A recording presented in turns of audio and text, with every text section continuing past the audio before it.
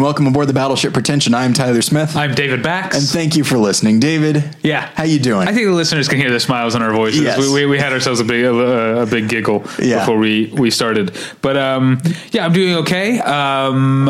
I feel like, is there anything we should talk about at the top of the show? I know there's a lot going on in the world. A number of people passed away since we last recorded.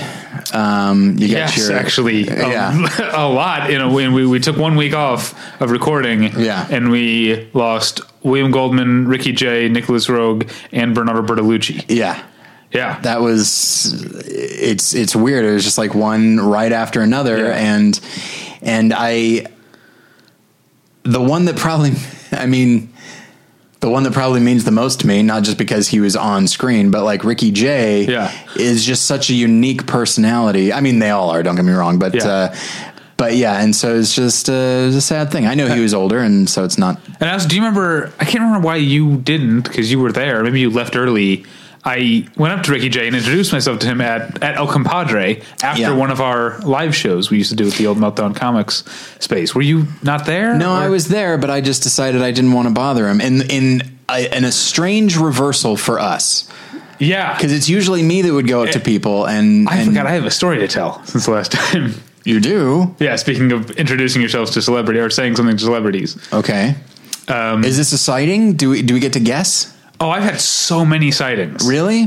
I can't. I'm just forgetting that it's been 2 weeks since I've seen you. Yeah, I have so many sightings, and an odd number of celebrities live in Boise, Idaho. No, not in Boise, but I went to a couple of fancy Hollywood award season parties. But I also had a grocery store sighting. Okay. All right, we're gonna do the guessing game. I would like to bring the guest in as well. I don't want to do this all by myself. Okay, but this one is also someone I think you were probably a bigger fan of than our guest. So I don't know, but this is one.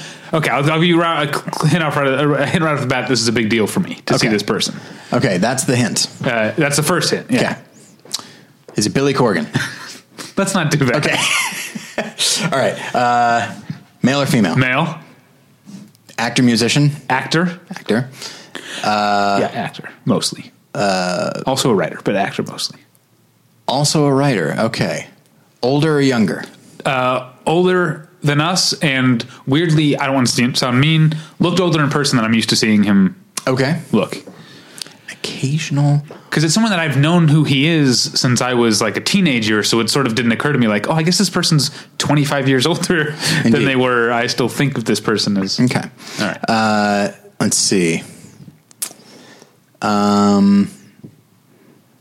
Movie star? Has been in movies, but is definitely known for TV. Okay. All right. Let's see. Sorry, the problem with like the guessing games is that I think like I don't think aloud. I think to myself. Yeah, you got to think like Who Wants to Be a Millionaire style. Okay, so my name's Tyler. Let's see. Okay, so mostly TV. Yeah. TV in the 90s. The thing that he is best known for is from the early 90s. Early 90s. Yeah, but also has been on TV more recently. Okay. Was he on a drama? No. It was a comedy. Very much. In the early 90s. In the early 90s. Okay. Was the show Cheers? No. Was it Frasier? No. You're barking up the wrong tree. Okay. Different kind of comedy. Yes. All right. Was not situation comedy, but... Was it animated? No. Okay. So it's just like a one camera type situation? This show did both one camera setups, and increasingly as it went on, more and more multicam. Wow. I do not. So again, you're thinking sitcoms. What's another kind of TV comedy? Is it MASH? That's a sitcom. Yeah, I know. What's another format of comedy? Stand-up comedy? Okay. Another format. I actually can't think of what you're going for. Sketch comedy. Oh, sketch comedy. This is a guy from a sketch comedy show from the early 90s. Okay. You know what's weird? Just a slight side note. I know. Just a slight side note. When somebody, like, of course, actors that are in sketch comedy, they're still actors. Yeah. But I it's rare for me to like, it would never, in thinking of like an actor who's a big thing in the sketch, clearly did not occur to me. But this person has also done acting roles, including he was a recurring character on a drama that you and I both watched and liked in more recent years. In more recent years. Okay, that's interesting. Was the sketch show Saturday Night Live? No. Was it Kids in the Hall? It was Kids in the Hall. Okay. That narrows it down to 5. All right, here we go. Final clue, this person shares a name with someone at this table.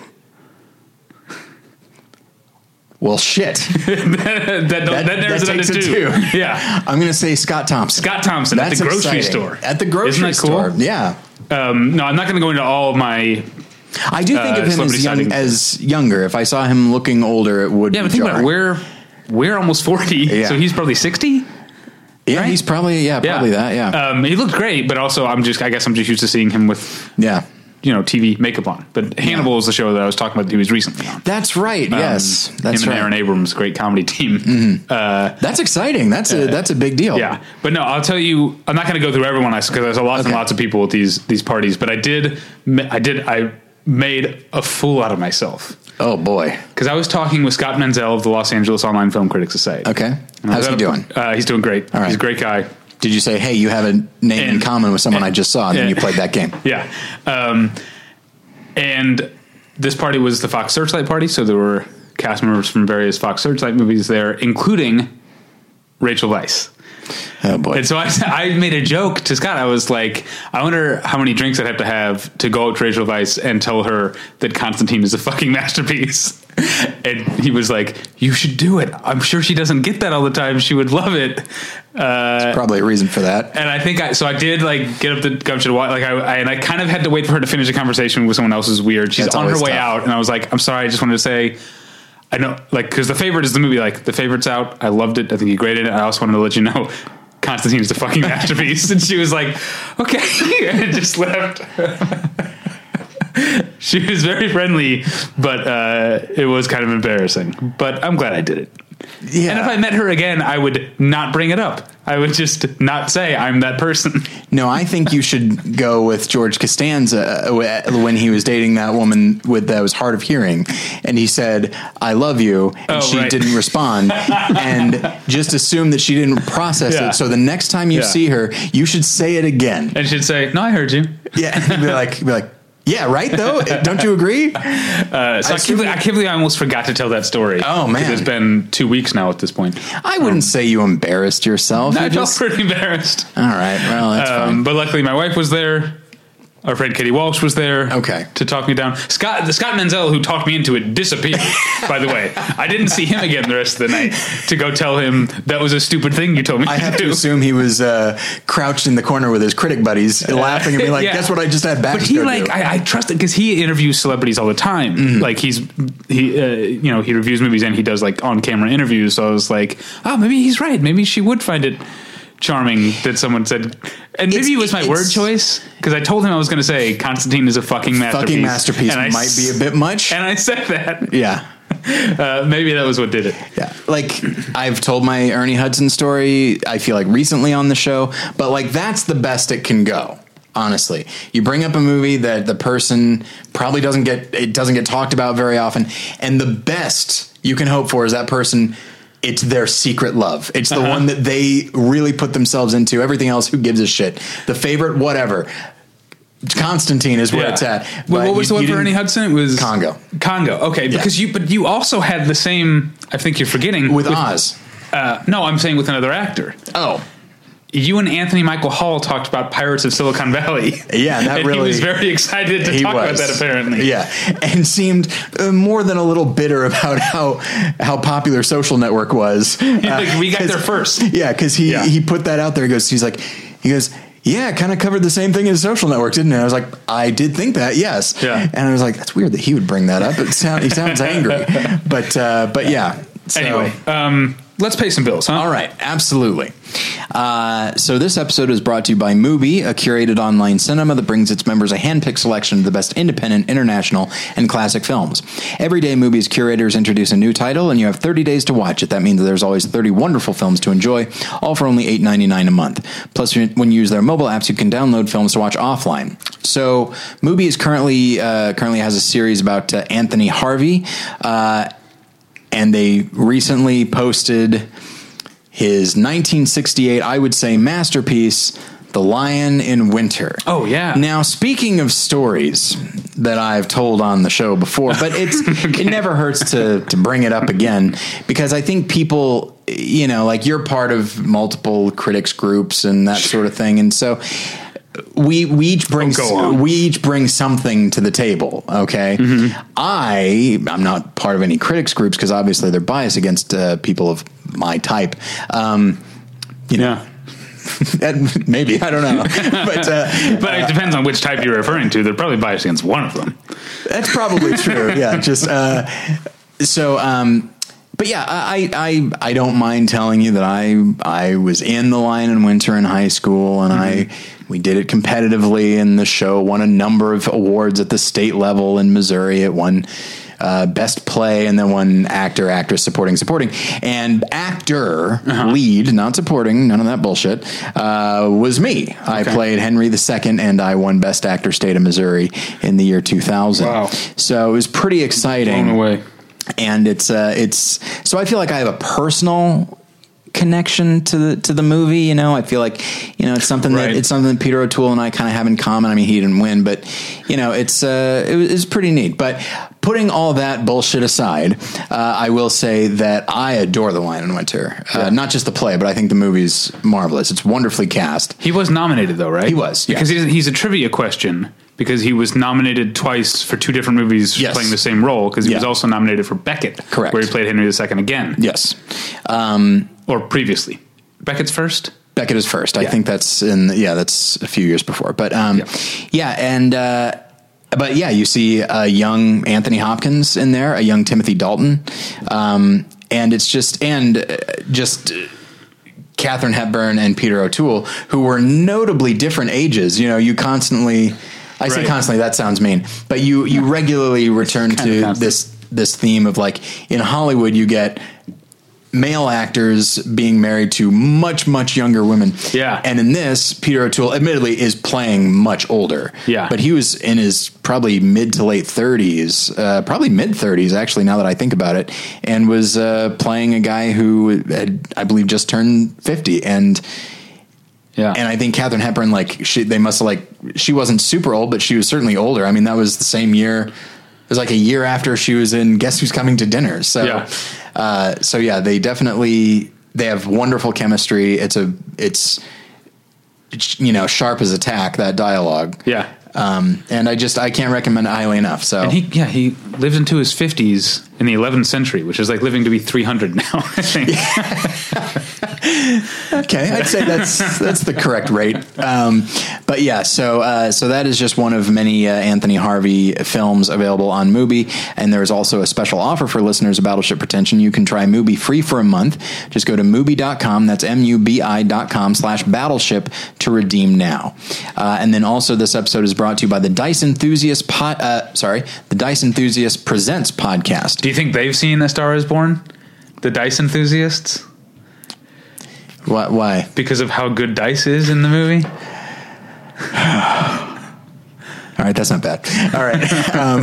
So this podcast follows a group of friends trying to make it in a world where it seems like they have no control of the dice rolls, and their lives keep getting more complicated as they just try to finish a year-long board game, which I don't know what the board game is. I don't know if it's just if they adapted an existing board game like Clue. If it's a year-long, I'm assuming Monopoly. Or Risk. It could be one of those. But yeah, so in the final episodes, the friends find themselves lost in depression while on vacation. This is I've said it before, this is a very personal podcast, and they seem to hold nothing back. So they try their best to help out other friends in need, only to find that they don't actually have the ability to help themselves. And then once a revelation of one of the friends having a secret life is out in the open, the year begins to crumble apart, and one of the players makes a terrible terrible choice in an attempt to solve their problems. So if that sounds intriguing to you, it certainly does to me. You can check that out at diceenthusiast.com, or you can click on the link at battleshippretension.com. And I want to tell you about tweakedaudio.com, which is where you go for professional quality earbuds in a variety of stylish styles and colorful colors. They look great. They sound great. Tyler and I use them each and every day. What I was listening to today, which is also what I was listening to yesterday and the day before and the day before, and it's still going on, is I don't know if you saw, so Michelle Obama, former First Lady Michelle Obama, is on a book tour, and Questlove, just out of the kindness of his heart, made her a Spotify playlist to listen to on her book tour that is like 3 days long. I'm not saying 3 work days. It's like 70 hours of music from the 50s to the present. So I've just been listening to the music that Questlove thought Michelle Obama would want to listen to on her road trip. It's been a lot of fun. Kind of feels like you're eavesdropping here. You have no business being a part of this conversation. Yeah. But that's what I've been listening to. Sounds great. Questlove knows what he's doing. And sounds great on my tweakedaudio.com earbuds. You can have the same experience by getting tweakedaudio.com earbuds for yourself at tweakedaudio.com. They're available at a low price. But if you use the offer code pretension at checkout, you get 1/3 off that low price and no shipping. So go to tweakedaudio.com and use the offer code pretension. Okay, it's time to commit. 2024 is the year for prioritizing yourself. Begin your new smile journey with Byte, and you could start seeing results in just 2 to 3 weeks. Just order your at-home impression kit today for only $14.95 at Byte.com. Byte Clear aligners are doctor-directed and delivered to your door. Treatment costs thousands less than braces. Plus, they offer financing options, accept eligible insurance, and you can pay with your HSA FSA. Get 80% off your impression kit when you use code WONDERY at Byte.com. That's BYTE.com. Start your confidence journey today with Byte. Okay.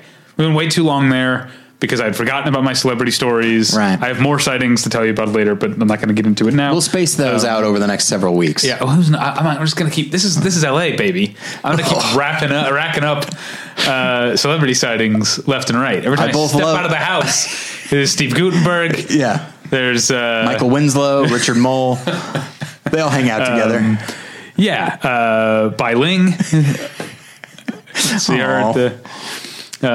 Wait. Isn't who is that? Bai Ling, the actress from that one terrible episode of Lost. Oh, okay. Right? All right, thank you. Why is it terrible because of her? No, it's just it's everyone's least favorite episode of Lost. Is it Jack's Tattoo episode? Yeah, it's everyone's least favorite. Yeah, it's kind of nice that everyone can have a least. It's like with The Sopranos, everyone's least favorite episode is the Christopher Columbus one, and we can all agree the Christopher Columbus Sopranos episode is really stupid, and then we just move on. I don't even remember that one, so I guess that's a win. Oh yeah. Anyway, the Native Americans are protesting the Christopher Columbus statue because he's Italian. The Italians are rallying around it. Yes. It's directed by the guy who played Christopher, not Christopher Columbus, the guy who played I'm trying to blank on his name. I'm Michael Imperioli. Michael Imperioli. Yeah. At the end, they all go to the Foxwoods Casino. Anyway, it's the worst episode. Okay, so what are we saying? Okay, we have stuff to get to. We're finally going to recap the AFI Fest. Let's get into it. Our guest is Battleship Pretension Editor-at-Large, Scott Nye. Was it like a half an hour of frickin' not bringing Scott in the episode? Just under 18 minutes. Least favorite Lost episode, Scott. What do you got? The Jack's Tattoo episode. Oh, okay. All right. That's the beautiful thing about shows that have... Well, although, to be fair, the people I was watching the first 2 seasons with went ahead and watched 5 episodes without me. So maybe in those 5 episodes, there's an episode I would dislike more. There's always the What Kate Did episode, that's the alternate title. The initial one was Yawn, because I always liked Kate more than most people, so I don't think I had beef with that episode.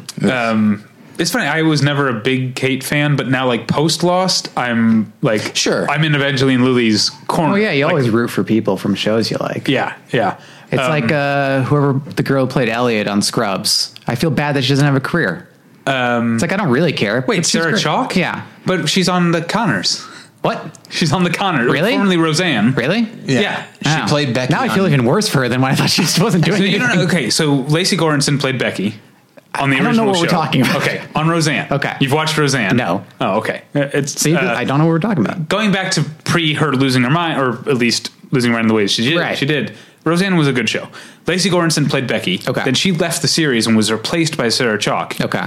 And then came back. And so on the reboot, they've got the original Lacey Goranson, but then they cast Sarah Chalke in a separate role as Lacey Goranson's boss, as kind of like an That's in-joke. very strange. Yeah. But it was just a way of bringing everybody together, I guess. Yeah. So she's doing fine. I don't know. All right, good to hear. One time I worked at the ArcLight gift shop, and she came in, and she was the sweetest person. That's nice. She's going to make it after all. Yeah. I was about to say something. I can't remember what it was, so let's move on. All right. It was something about Lost, I'm sure, and about least favorite episodes or favorite episodes. Oh no, it was about your joke about the show had the episode having a different title initially. My favorite actual story about that with Lost, the episode Walkabout, which is where the first Locke flashback was originally titled Lord of the Files, because they find out that this what Nature Man was a desk clerk. I love that title. I like that one more. Yeah. All right. I guess it doesn't tonally fit with the show. Yeah. So we are going to talk about what we saw at AFI Fest. We have a lot to get to. I'm thinking maybe, Tyler, you established a bit of a tradition with me and Angie for the Toronto Film Festival. Yeah, which admittedly, I think it kept us more on track. Okay, maybe, yeah. Than we would have been otherwise. All right, so what are we thinking, a minute each? You did 3 minutes each for me and Angie. How many do you have now as opposed to then? I think we only have 20-something. 20-something? To actually talk about. Yeah. So let's... Okay, so let's say 2:30. All right. So we're just gonna go in alphabetical order. I have the list in front of me, so I will be... I also have the list, but I'll follow along. Directing things here. So we'll start... How about this? Sorry. Let's say you, David, you've got something that Scott has not seen. All right, so that you get 2 minutes, 30 seconds. Okay? If Scott has seen it, it's now a discussion. Yeah. So I'll kick it up to 4. Okay. All right. Well, set your thing for 4 then, because we're starting with a movie. As a debate team member, I'll probably save my time for some. Yeah. All right. But we're going to start with a movie that is at the beginning of the alphabet because people put numbers at the beginning of the alphabet. Where do you put them? Normally, so the first number here is 3, so I put it under T because 3 starts with a T. But the typeface is the number 3. The title of the film does not start with a T. Yes, it does, because it's 3 faces, and that's spelled THREE space FACES. Is it spelled out? No, it's not. It's a numerical. So I'm kowtowing to what everyone else in the sane world does and putting it at the beginning, as opposed to if I own the Blu-ray, it would go in the T's. All right. 3 Faces, the new film from Jafar. I've always said Panahi. Apparently it's Panahi. Damn it. Because they say it 20 million times in the episode.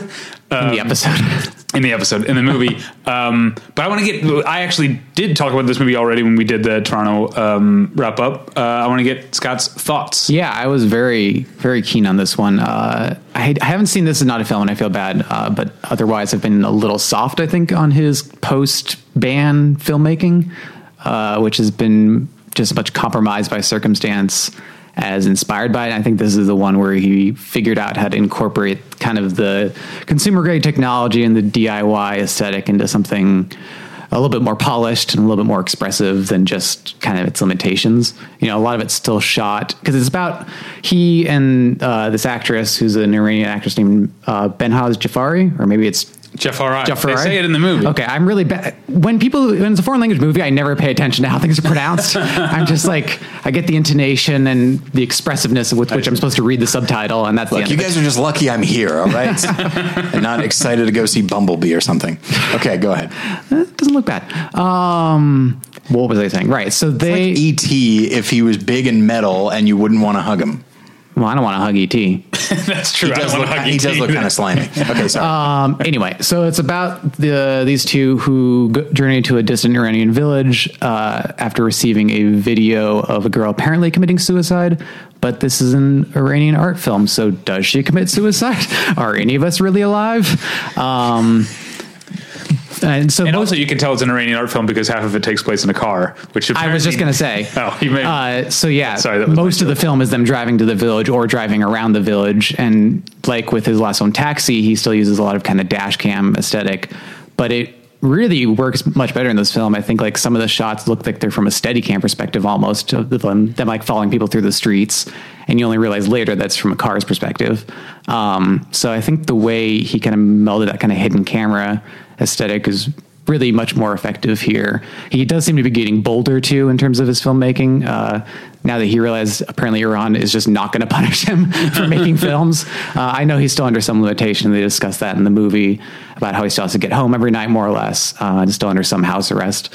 But I do enjoy that he's continually thumbing his nose at authority, which is kind of what the film is about. The girl who maybe commits suicide does so because she wants to be an actress, but the people in her village won't let her. And so it's another way for him to express these kind of senseless rules that society's put down on people. I think having it go from start in the city and go to the countryside is really. I mean, people say this about America too, but there are two Irans in a lot of ways, right? Because Iran was a secular nation up until 1979. There was or at least a more secular nation. There was a revolution. I think the three faces of the movie is referring to, as far as my interpretation, is Jafar is not one of them. It's the young actress who maybe dies. There's Mrs. Jafari, and then there's the older actress that we never actually see except for in silhouette, right? Yeah. That's who I thought of as the three faces, who are three women who have the same profession or the same vocation or whatever, but have a very different idea of what Iran is because they are raised, the older woman was presumably raised before the revolution. Mrs. Jafari is how they keep saying her name, mid-revolution, and then this young girl has never known the pre-revolution Iran. And so I think starting in the city and then going out to the country, you see how you see the push and pull, and it's especially well illustrated by the fact that they literally speak a different language in the country, which I don't know if you noticed. I did not. All right, we should move on. All right. Next up is a movie for Scott. It's called, the American title is All Good. Having recently come back from Germany, call it Alles ist gut. It is a German film, so David's not just speaking German for no freaking reason. Yeah, I don't just call all movies by their German titles now. I wish I knew the German word for face. I would say Drei Faces, but I can't think what it is. All right. Anyway, so this is, I don't really have too much to say about it. It's a German film about a woman who goes to a kind of a high school reunion, hits it off with this guy. They kind of go home together, but he is more keen to take things to a different place and ends up raping her. And the film is largely about her trying to put this behind her and not have it define the way she's perceived or the way she perceives herself, which is a great premise for a movie. I think it kind of pushes it unnecessarily in some ways by having her continually run into this guy who she's never really seen before this night, through her job and stuff. She just randomly starts encountering him tons, but I think there are probably better ways you could express the same storyline. Though I will say it does end with the rare abrupt ending that actually caught me off guard. I feel like the abrupt ending is such an art house thing these days. How would you define abrupt ending? Just like, you're in the middle of a scene and it's like reaching an emotional climax and then bam, cut to black. Smash ticket. Yeah. This one genuinely caught me off guard and I think it was a really smart decision. So yeah, it's a pretty solid movie. Your next movie is called Ash is Purest White. Yeah, this is the latest film from Chinese director Zhao Zhangke, whose work I'm not terribly familiar with. I saw his last two films, The Touch of Sin and Mountains May Depart, and like them all right, but this I think is really extraordinary. It starts out as like a full-on gangster movie. This guy who's trying to like rise up the ranks in this, he runs some kind of gambling operation, but it's very like low stakes and not one, it's not like The Godfather or Goodfellas or something. He's not like running a city. He's running like a very small corner of some Chinese city. I can't remember which. But he and his girlfriend are kind of trying to rule it as though they're like these bigger than life gangsters. And that all comes to a head in this really exciting and incredibly violent street confrontation, where she pulls out a gun and eventually kind of gains the upper hand over this gang that's trying to kill him. And then it explores the actual consequences of her firing a gun in public.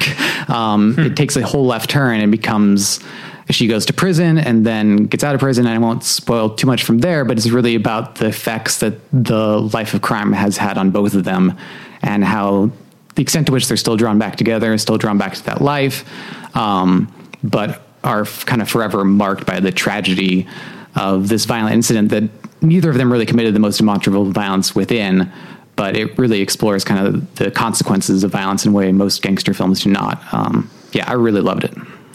All right. I don't think you had anything to say about Ballad of Buster Scruggs.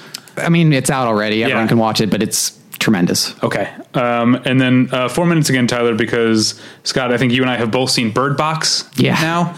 Unfortunately, I'll tell a bit of a story at the beginning. Yeah. Which is that I went to the premiere at AFI Fest, and Susanna Bier, the director, introduced the cast. This is where they do the introductions at AFI Fest. They bring out the cast. If enough of the cast shows up. Yeah, I guess that's true. I remember one year I went to the opening night film, which was Hitchcock, and like one person from the cast showed up. And so Susanna Bier butchered David Dastmalchian's name. No. She was like, David Damlachian, and he just came out laughing. And I thought that was funny. He's in like one scene in the movie, and he's got a crazy last name. 2 days later, I was at the Widows screening, and Steve McQueen butchered or mispronounced Elizabeth Debicki's name. One of the 3 leads of the movie. He was like, Elizabeth Dubicki? Maybe he never had to say her last name. I guess not. Anyway. Maybe he didn't direct any of her scenes. Yeah, that's probably I've got my theories. Bird Box is just unfortunately, I thought it was a real snooze. I feel like there are certain movies that are horror movies but think they're better than that, and I feel like this is a pretty like run of the mill survival horror story that happens to have a kind of prestige level cast almost, I guess, with Sandra Bullock and John Malkovich and Jackie Weaver, and Tom Hollander is in it, and there's a David Dastmalchian. Did you say Sarah Paulson? Sarah Paulson. Yeah, that's right. And Javante Rhodes.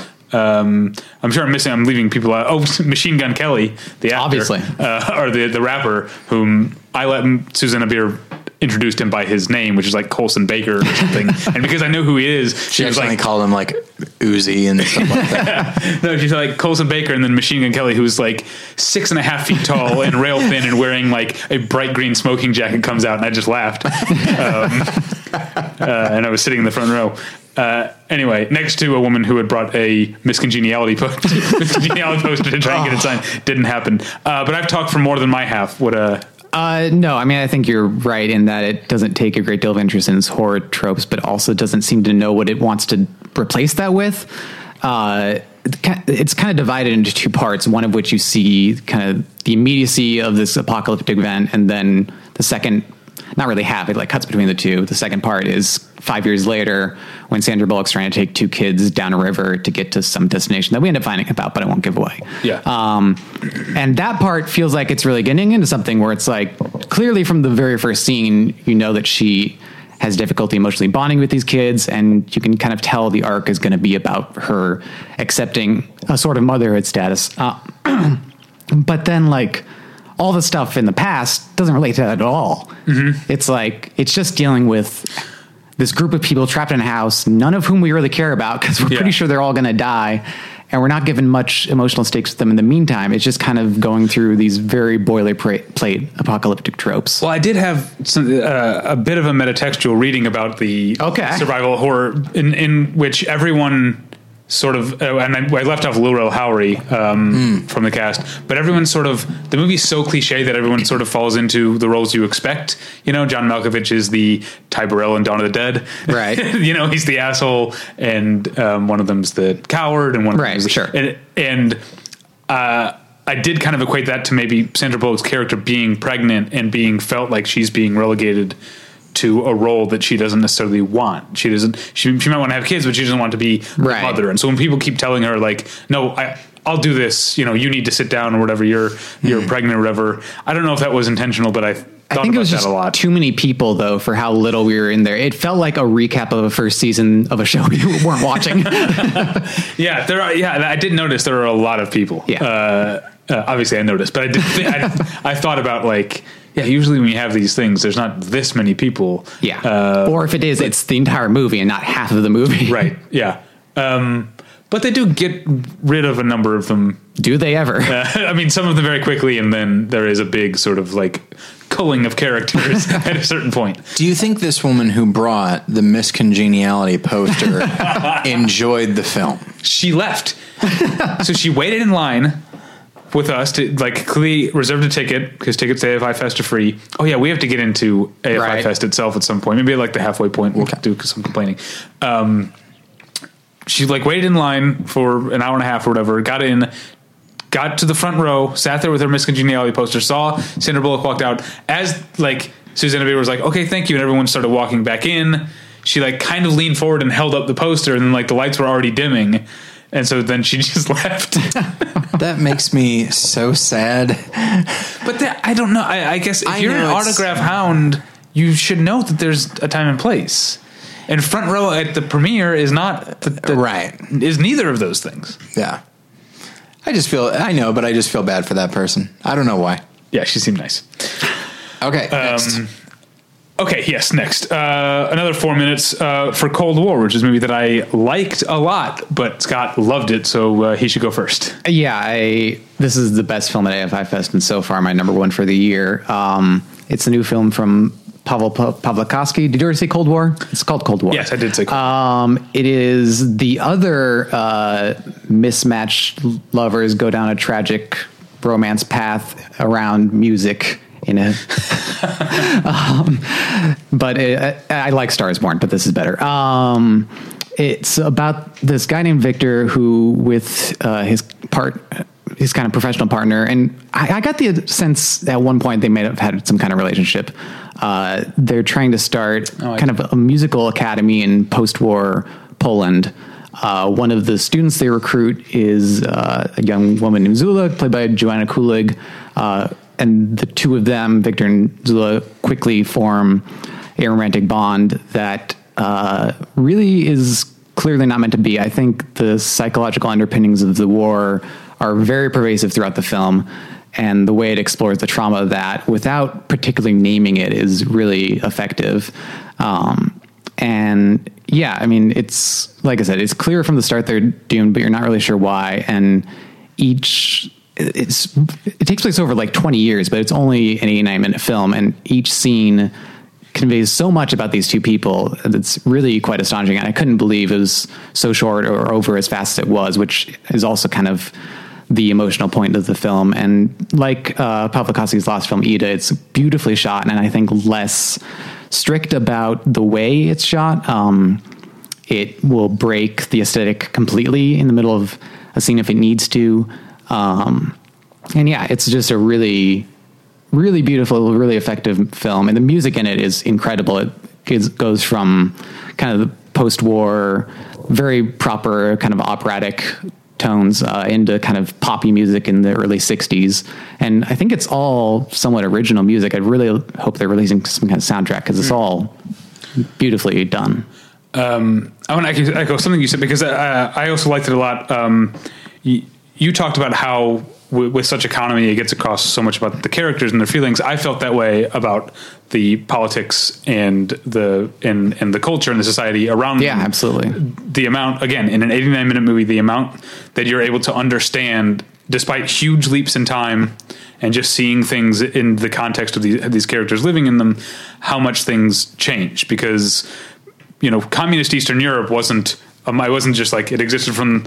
It didn't just exist as the same thing for 45 years. It broke down and became more and more authoritarian over time. And I think the ways that those things are able to be gotten across without it actually being the focus of the movie was really astonishingly well done. It was very evocative of a lot of things. My only problem is that I think the performances are good, but I think both of the characters are kind of drips, and I wouldn't want to run off and have an affair with either one of them. You and I have very different feelings about Joanna Kulig, who I'm now deeply in love with.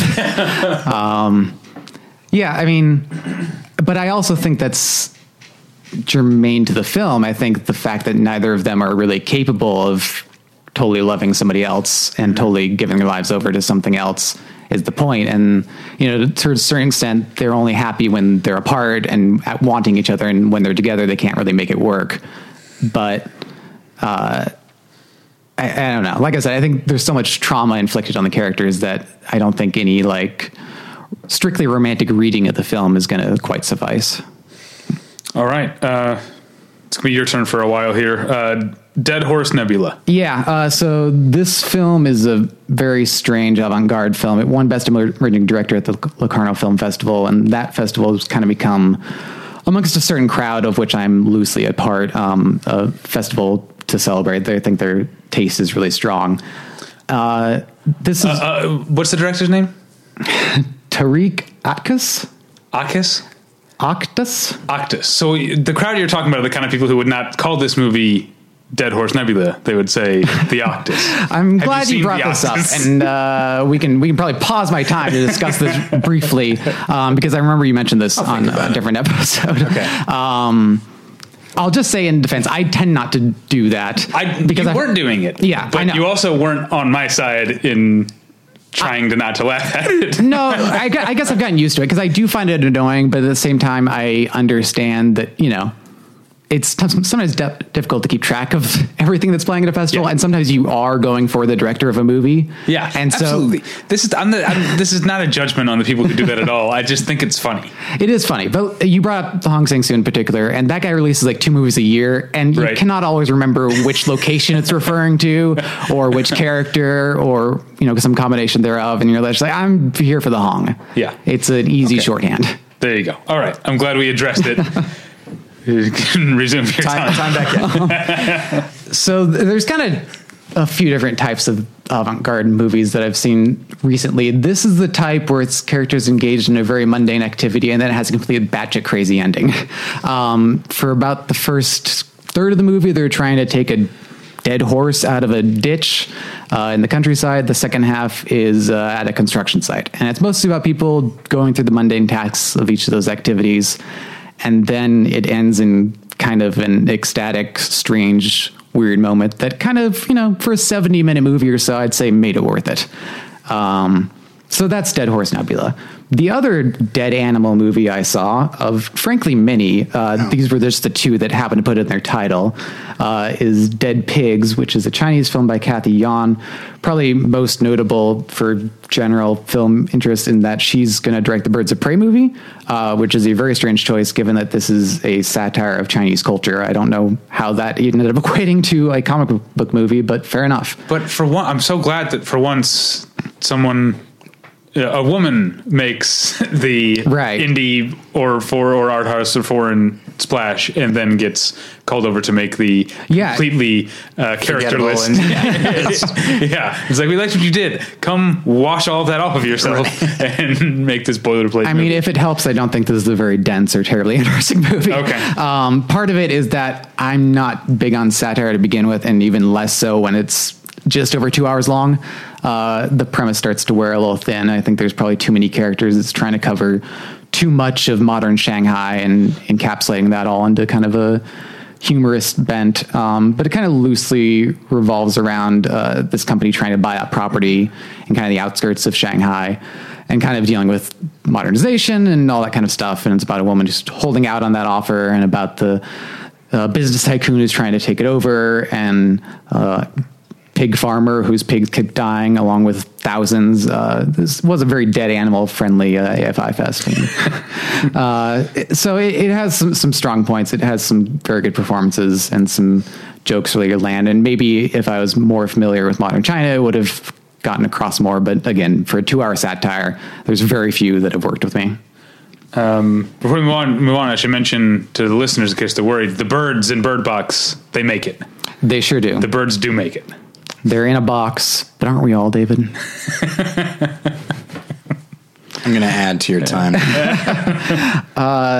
Next, David should introduce each title. He seems to. Oh, you know what you're doing. Next is Diamantino, which I'm guessing is a biopic of the guy who played Mo in the Three Stooges movie. You are correct. What? Chris Diamantopoulos? What a strange thing to know.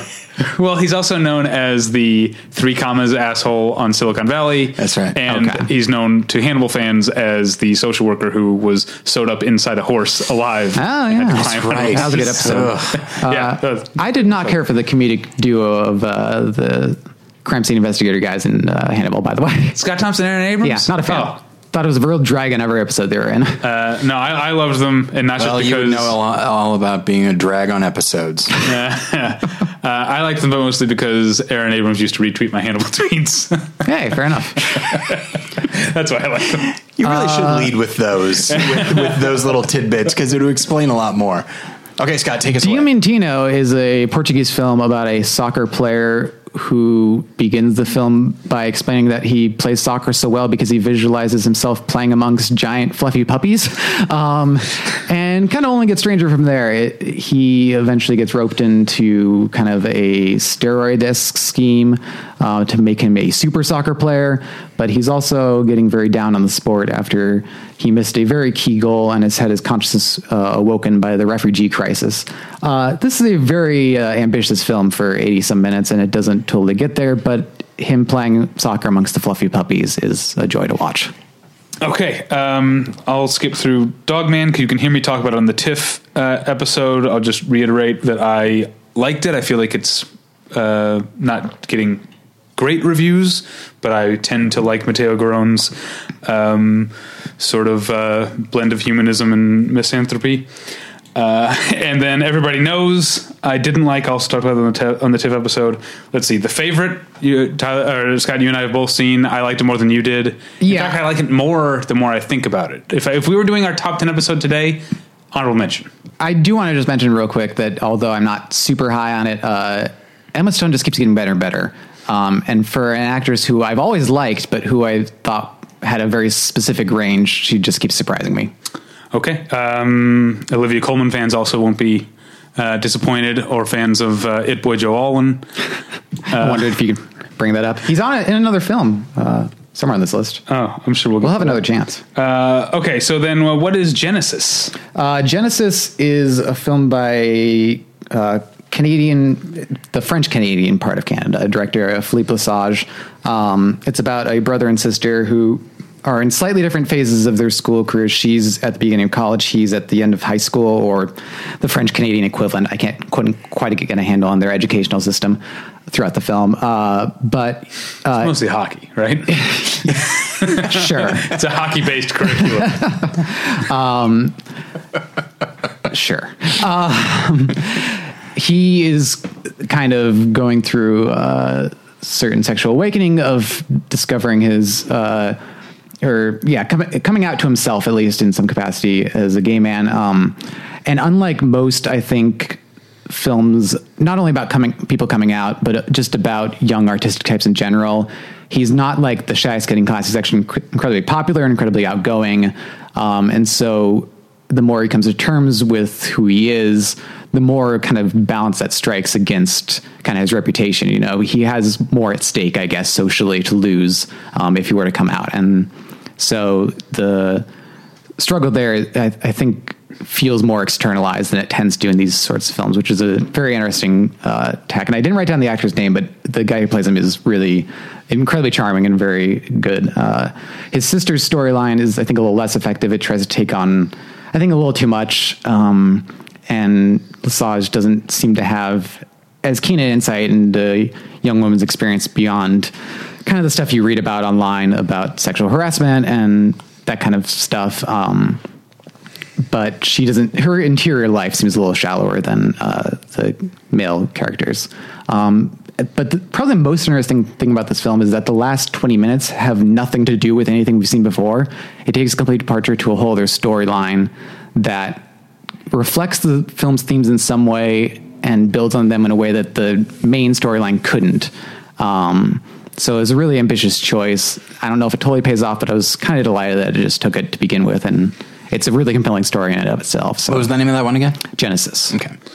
All right. So Green Book is already out nationwide. I didn't care for it. Scott, you liked it a little more than I did. Yeah, I think just because I view it more straightforwardly as a comedy, and you were a little bit more bothered by the dramatic failings, which are quite notable, I'll say. But because I was approaching it mainly as a comedy, it made me laugh a lot, and that goes a long way. And then Her Smell, you haven't seen. No. It is, if it were coming out in 2018, it would be a top 5 for me. It is my favorite film that I saw at TIFF, with Three Faces a close second. But definitely it has a release date now, a US release date in March, I think. Yeah. So definitely put Her Smell on your radar for March. Yeah. The next is... There's no... I've forgotten. You've gone past it. I've said it so much. I'm so glad, though, that... Because I saw it at TIFF and I didn't really, because I've talked about when I was at TIFF, I didn't run into anybody. Right. So I didn't really get a sense of the people I knew, because I saw it and I was like, I love this. I also wonder if people are going to hate it. But now that it's played AFI and a lot of people that I know have seen it, it seems like people really like it. Yeah. So I'm really happy that I think it's getting the respect it deserved. But the upshot of that is that I've now talked about the movie so much that I've forgotten that it has such a stupid name. All right. So next up is The Hong. It's called Hotel by the River, and I don't know if I have picked a favorite film that I saw at AFI Fest this year, but Hotel by the River is definitely in the running. I just talked a bunch. You recap this one. Oh, okay. So this is a story about 5 people, 3 men and 2 women, at a hotel. There's one man and one woman staying there. They don't know each other. The man's a poet. The woman is I forget what her. I don't think she has a clear-cut profession. Okay, but she's just gotten out of a. He's a poet staying there because the owner of the hotel is a fan of his poetry and has put him up for free. She's staying there because she's just gotten out of a relationship, it sounds like. Yeah. Her friend comes to visit her. His sons come to visit him. They sort of all hang around the hotel and sort of cross paths and bump into and off of each other over the course of the... it's a one day, right? Yeah. Yeah, I guess so. It felt longer than that. But because they nap in the middle of the day. That's it. And that gets me into something that I really love about the movie is I love that Hong Sang-soo sort of will sometimes imply that maybe there's something a little metaphysical or supernatural going on in his movies. And sometimes maybe there is. And here I feel like there was almost self-aware. Most of the times it would introduce something because they take a nap. There's a part where suddenly the outside of the cafe did not have snow, and suddenly there's a foot of snow. Yeah. And it's oh, what happened? And then they actually comment on, oh, there was a big snowfall while we were napping. It seems like, oh, they transported it somewhere. And there's a whole other part where the son or the 2 sons and the father can't find each other. And it does sort of suggest oh, it's some sort of Buffy the Vampire Slayer thing where they're there's an episode with Willow where they're both in the same place, but they're on like different planes. So right. They can't see each other. It's like, oh, what's going on here? And then the movie, the biggest laugh of the movie actually is when he finds his sons. Yeah. And it's like, I was right over there. Well, it's especially funny because he's outside and they're like waving at each other and like pointing. And then it turns out there's a door like 3 feet away. Not even, that's the joke, is that they're trying to talk through the door. And then he makes a gesture like, almost like he's saying, go down to where the door is. And the camera moves and the door's literally right there. Tyler doesn't find any of this very funny, apparently. Sorry, I was thinking of other things. Okay. But then there's another, my favorite single shot of the movie is the one that has a cat in it, in which maybe there is some sort of thing going on there with who that cat. I don't know. What did you? I don't want to give too much away. Did you have any interpretation of the cat? The cat in particular, no. Yeah. But I think in general, by nature of the setup, it seems to just be these 5 people at the hotel plus the desk clerk plus. Do we meet the owner very briefly? I don't think we do. No, we never see him. He goes out to the lobby to talk to him, but we never see the conversation. So because it's just these people in this otherwise abandoned hotel by a river that's covered in snow, there's a very purgatorial quality to the movie. Yeah. And because the poet announces very early on that he has this premonition that he's going to die, he doesn't really have a reason. He just feels like he's going to die, and that's why he brought his sons there. So it kind of all feels very detached from reality. And I think things like the cat and things like the snow are just kind of these found elements that that Hong used to kind of heighten the surreality of it. He announces at the beginning of the movie, and he reads the credits over them, and announces that it was filmed over 2 weeks. And it just feels like he just found these random things within the 2 weeks. There's also kind of a short montage of the poet kind of bumbling around town and joyously splitting a log for probably the first time in his life by the expression on his face. Yeah, he splits a log and then he pets some dogs. Yeah. And it's just these kind of found moments that I think Hong is embracing more as he's gotten older. When I first got into his films, which was around 2011, 2012, they were very schematic and very kind of driven by these arch premises involving people running into each other and coming back into contact and slight variations on scenes we've seen before. But more and more, he's just going for very spur of the moment improvisational qualities that I think are really still effective, and I think are actually more effective. I've really come to like his work more and more as it goes along. All right. And I should probably go watch those early films, but because I came later to Hong than you did, but I like these found. Yeah, I mean, I'll say that his best work to me has been in the last couple of years, so you're on the better end of things. Yeah, I think I probably still like.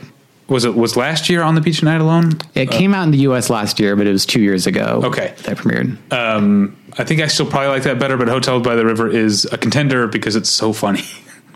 Yeah, for sure. I did not expect to laugh that much. And it's filmed in black and white, and it's absolutely beautiful. Oh yeah, too, that's true.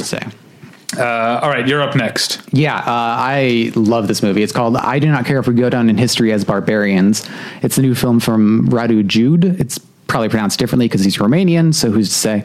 Not his most recent film, but his last kind of released film was called Afarim with an exclamation point. Right. That made quite a splash. It was this very beautifully shot black and white 35 millimeter widescreen scope, very stately film, very funny too. And this is a complete departure. It's 16 millimeter, mostly handheld. And then there's a whole section of the film that's in these very kind of cheap TV kind of digital camera because they put on a live event. The film is about a woman who's a theatrical director who's putting together a live reenactment of a Romanian military campaign of her choosing. She ends up choosing the Odessa Massacre, which, if you're not familiar with it, is this event in which Romanian soldiers kind of mass exterminated Jewish people at the beginning of World War II. And this was even like at the beginning of concentration camps in Germany. This was not at a point in history when there was kind of a large international effort towards this. This was something very much that Romania was taking up on its own, and which, because it's not well known internationally, still has a very uneasy reputation inside of Romania. I can't remember the military leader's name who ordered the attack, but anyway, he's still a very controversial figure. There's a scene in which the woman's at a hotel and she points out that they're just airing in the middle of a movie, the middle of a day, a very positive movie about the character in which he's portrayed as like a military hero for the people and all that kind of stuff. So this event is by no means settled history in Romanian culture. At least that's the impression I got from the movie and the Q&A that followed. And the movie is very much engaged in that dialogue about, kind of the value of highlighting this. It's supposed to be this event to celebrate Romanian culture and Romanian history. And so she gets a lot of pushback of like, is this really what we want to dredge up? Is this really what we want to focus on? And she's like, no, we have to engage fully with our past and come to terms with what we've done. We can't just sweep this under the rug. But then they actually put it on, and it's just as horrifying to see it all play out as the way they're discussed, even though by this point in the movie, we know what's going to happen. We know kind of the broad strokes of the story. And the way he films it, like I said, is this kind of live TV aesthetic, like you would film a soccer game or something, where it's kind of wide angle lenses and the camera resolution isn't quite high enough for like a big screen presentation, and you get very much a You Are There sense. And in the Q&A after, they talked about that they really put it on in a square in public. And what the film comes to confront is, I think, the feeling that we've all had to confront internationally over the past couple of years, is realizing that the world is a great deal more bigoted and racist than we thought we were at, and a great deal more authoritarian leaning, and that there's a comfort that a lot of people find in expressing this side of themselves and feeling like they belong to a greater authoritarian cause. And so the event does not exactly go as planned, but the sensation of watching the movie as a whole is incredibly jarring, because it's been this whole intellectual debate, and now it's very much a visceral thing they have to all confront.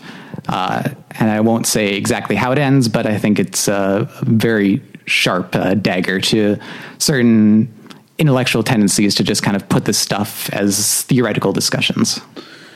All right, I'm gonna. This will be real brief, but I'll mention the first of two tree movies. We each have a tree movie to talk about. Mine is The Juniper Tree, which is a restoration of a 1991 film, which was the acting debut of Bjork before she went on to make Dance in the Dark, and then swore she would never act again because Lars von Trier is a monster.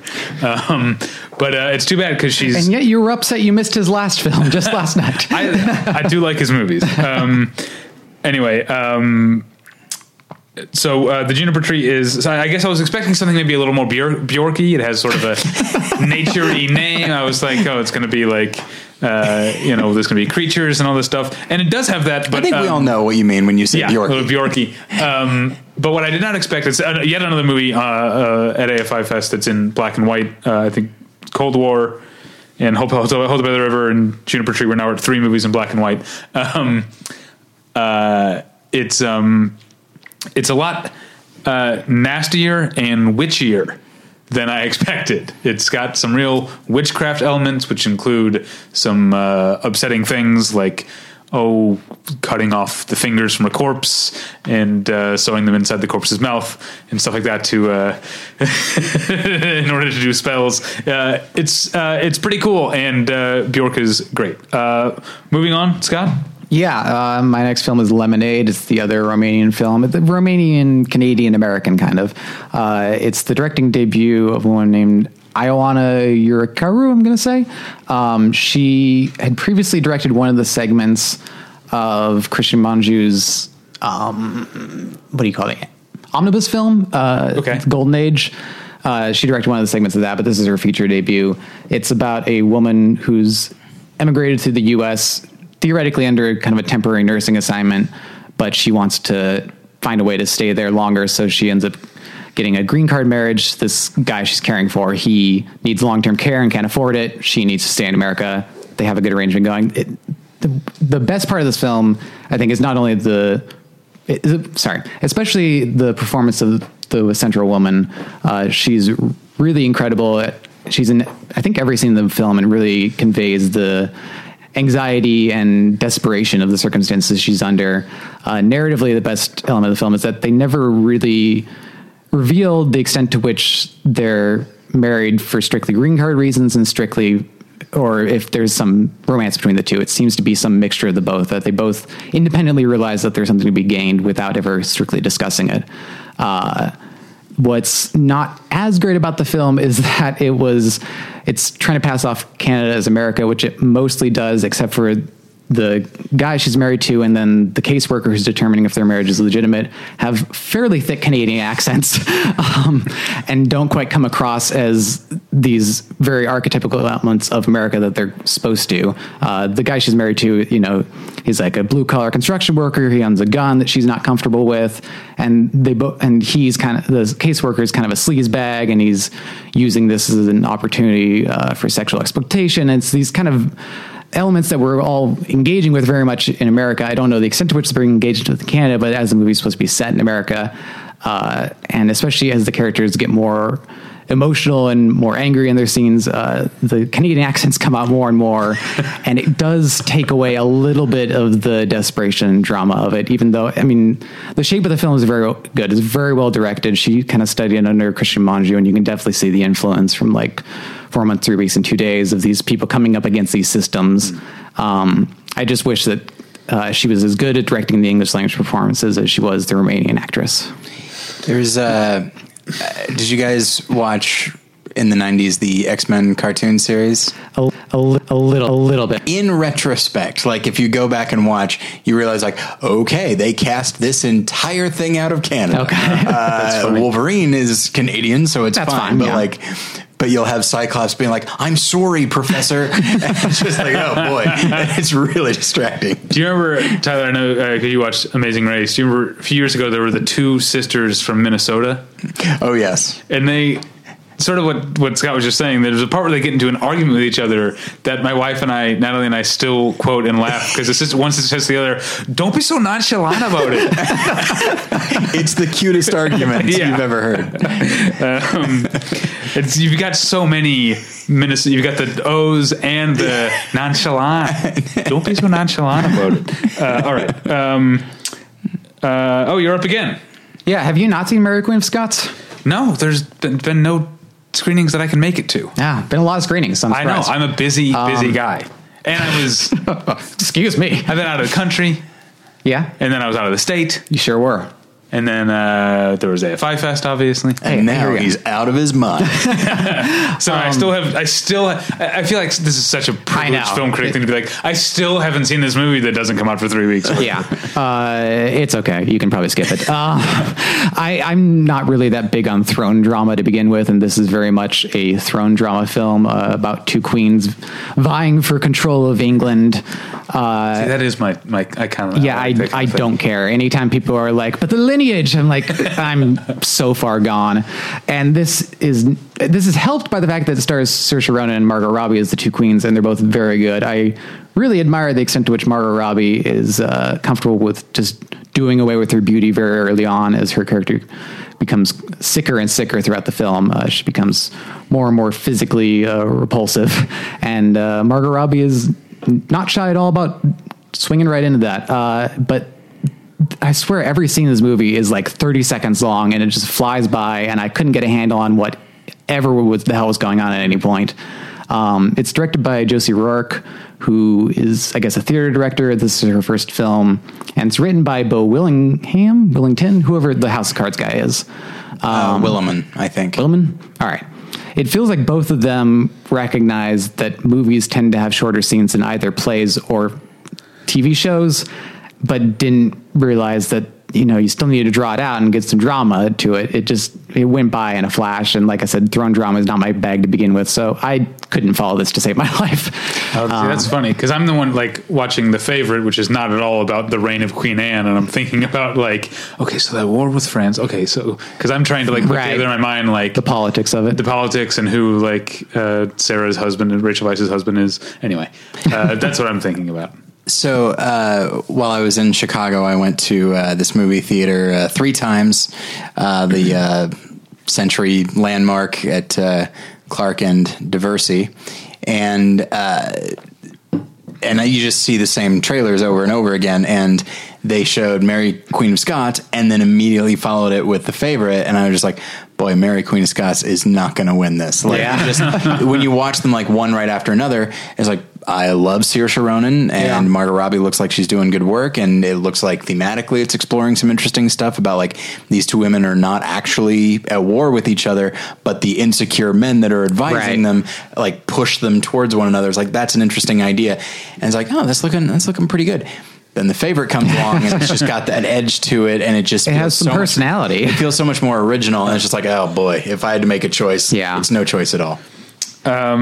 Let's do one more, and then we'll take a break and talk about the festival itself, because this is one that you and I very slightly disagree on. I just have a sticking point, but why don't you start since you liked it? Sure. This is called Maya. It's a new film by Mia Hansen-Løve. It's about a journalist who's just come back from being some kind of prisoner in Syria. And again, you're not thinking about the global politics when you're watching the movie. I mean, it's not the central focus of the movie either, to be fair in this case. So he's just returned safely. The government's negotiated him out, but one of his colleagues is still left overseas. It's him and another guy were able to get out, though. And so he keeps insisting that he's not really affected by this. That he just wants to get back to work, but he's willing to take a slight sabbatical to go to India, where his family has some property. He has some family still there, and his godfather lives there. So he'll go visit them, go check in on this family property, and just kind of get away from it all for a little bit. And it's very much about, actually related to All Good, about somebody trying to put a tragedy behind them and the ways people do that. And in this case, the way he feels he's successful in doing it, and the extent to which he's not really concerned with the damage he might be doing along the way. Obviously, so you're talking about all the stuff I liked about it right now, right? But the title itself refers to his godfather's daughter, who's probably 16, 17. She is a student. She was just returning from a stint in London where she wants to return. She's kind of sick of India, wants to go back to cosmopolitan life. And so she kind of bonds with the main character, whose name I didn't write down and I can't remember now for the life of me. That's my throne drama. Is I don't know the names of the characters. By the time I walk out of the theater, I've forgotten the names of the characters. But yeah, so he's 30 something, she's 16, 17. And if you think a French movie is not going to get them together, you need to watch more French movies. But so this film is taking on two elements that are always hashtag problematic of white guy goes abroad to an exotic culture and gets rejuvenated, and white guy engages in a relationship with a much younger woman and gets rejuvenated. But I think Mia Hansen-Løve is tuned to the fact that he's using both of these elements for his own betterment, and that is troublesome. And I think the discomfort we're meant to feel is very intentional, and I think she engages with it smartly and just letting it play out and letting us consider that without damning him for it, and maybe considering that, you know, he is a victim of great trauma and he's not really hurting too many people, or not really hurting anybody throughout the course of this, but he is leaving some trauma of his own in his wake, and it puts us in an uncertain moral territory, which I'm always refreshed by. But it's not just that he's not, I mean, you say he's not hurting anyone, but he, by being this white European who has familial roots in India, he's part of a legacy of colonization, and like there's damage that he's done before he even shows up. And that's what I liked about, I really liked the sort of cheeky way that Mia Hansen-Løve introduces him in the most sympathetic way possible. He's just been through this horrible ordeal, and then it sort of over the course of the movie, it increasingly dawned on me that he was not necessarily the best guy or not the most thoughtful guy, and I feel like the movie is I don't want to say critiquing, because I think it's actually very sly in the way that it doesn't judge him but doesn't glorify him either. Yeah, and that's sort what I was trying to get at. Yeah, and so over the course of the movie, you see like that what he represents. You've got the younger generation of the Indian characters, like the kids who hang out at his house, sort of representing a level of poverty probably that he doesn't spend a lot of time thinking about. Yeah, do you know what I mean? I don't know. Tyler's given us the. No, we're going to go over time. I've gone short on plenty of stuff. We can go over on this one. But yeah, all that is to say is that the imbalance in the age is a thing that maybe I need to talk to my therapist. It takes me out of movies a little too much. Is it that you imagine the choices being made behind the scenes, or within the story itself, it gets to you? See, Scott is making a good point that Mia Hansen-Løve is aware, but I think a part of me wants, this is the thing that is more me. I want a movie to, I generally don't want movies to judge the characters, but for some reason I want the movie to be like, in these cases, I want to be like, no, this is very wrong. She's, like you're saying, she's 16. She's not an adult yet. You can't do this. But I think the movie's aware of that. I think you're right. He resists for so long and tries to make all the right choices around her. And then eventually when he does give in, it's clear the pain that his inability to commit to any kind of relationship is causing her, but he keeps going ahead with it anyway. I don't know about that. I agree with that. She seemed pretty resilient to me. She seems resilient, and I think she's not going to drop out of school and go live on the streets or anything, but it's clear that this is a very key emotional experience in her life. And for him, it's very much a passing thing. Right. Okay. All right. Was that so bad, Tyler? I'm just saying you've used up like every moment you went early before. That's fine. Maya deserves it. And unfortunately does not have distribution. I really hope it gets some. Yeah, I hope so too. I think whatever year Things to Come came out, 2016 maybe. 2016. It was on my top 10 that year. So I know I underrated that movie. That's great. Yeah. And wait, is the same guy in Things to Come? Yes. Yeah, he's the Yeah, and he's really good in Maya. He has a very uneasy energy to him that is really productive. So let's. So they also showed the Memphis Belle. I'm not going to talk about the Memphis Belle. I just like that they showed cinema. They show old movies. They have a cinema treasures section, which I'll talk about. I talked about one, the Juniper Tree. I have a couple more to get to later. But I want to complain about AFI Fest. Sure. I love AFI Fest. I love the movies. I love seeing all the Hongs and the Stricklands. Yeah, I mean, I'll say first off that the movies they show are in some ways major international productions that are well acclaimed throughout the year, but it's also still, I think, a corner of cinema that is not, even among cinephiles, as beloved as it should be, and it's always struggling for business and always struggling for audiences, and it's great for a week to be immersed with people who really care about the stuff and are making an effort, because this year you really had to make an effort. You really did. And there's no reason anybody who isn't desperate to see these movies would engage with any of it at all. Yeah, it really is a problem. I mean, the rule that you and I both came up against that's ridiculous is that you weren't supposed to have laptops with you. Yeah. Which, although finally the press people emailed me on the last day of the festival being like, no, you can bring your laptops. Well, they should communicate to that. I told them next year, tell your security people that. I'm glad you said something, because you weren't the only person. It happened to me too. The other thing that I really hate, because it's we should say that the AFI Fest takes place at the same complex as the TCM Film Festival. Yeah, the Hollywood and Highland Center. Yeah, at the TCL Theater. Which I don't know if they just announced or if I just saw what the theme is of next year's TCM. Did you see that? No, I didn't know. Because they announced the opening film was going to be When Harry Met Sally, and so it's all love stories, or not all, but their theme is love stories, which I assumed you would be very excited about. I know that's. I love some romance. Yeah. But here's the difference. TCM is so much fun. Yeah, it's a blast. And part of it is that you feel like you're among a community of people. And this is going to be difficult to describe to people who don't know the Hollywood Highland Center and specifically the Chinese 6 cinemas, but there's a lobby that all 6 of the theaters, there are 6 main theaters, and there's the Chinese, and they also show a movie, the Egyptian. But for the most part, you're in those 6 main theaters. You're in these 6 main theaters. It's a lobby that's on the 3rd floor of a mall, and that has 2 entrances. One that goes to the sort of atrium and stairwell, and the other one that goes out to the food court.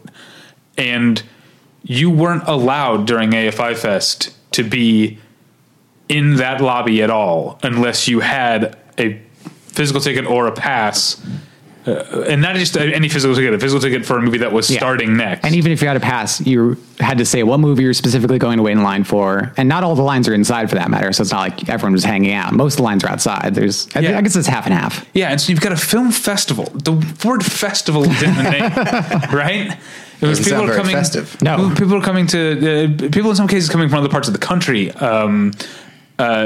to see movies.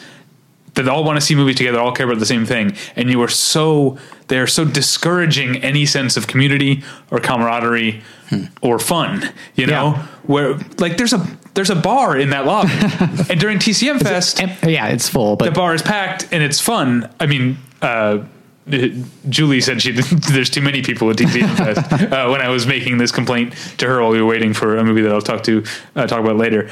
But it just seems like. I mean, you already summed it up. Like, why would anyone put themselves through this? Yeah, unless you're insane like us and really just have to see the latest Hong Sang-soo. Yeah. There's no reason why anyone would just come check out the movies at this festival and do so casually. And it doesn't foster curiosity in anyone, let alone community and the people who are there. I mean, if you do have a poster you want signed, obviously this is the place to do it. I was going to save the Chinese theater for next because that has its own set of problems. Well, I didn't go to anything in the Chinese. But I was just going to say that, yeah, it's all in the name of this security, that it's an open mall. If you wanted to do damage in that theater, that system is not going to stop anybody. That's a chilling thought. No, I'm just like, I'm all in favor of keeping people safe. And I know it's a dangerous world out there. And, you know, it's a whole separate rant, but obviously politics are not going to solve the problem anytime soon. So in the meantime, I do know we need heightened security, but they can't just be these empty gestures that just punish people for no reason.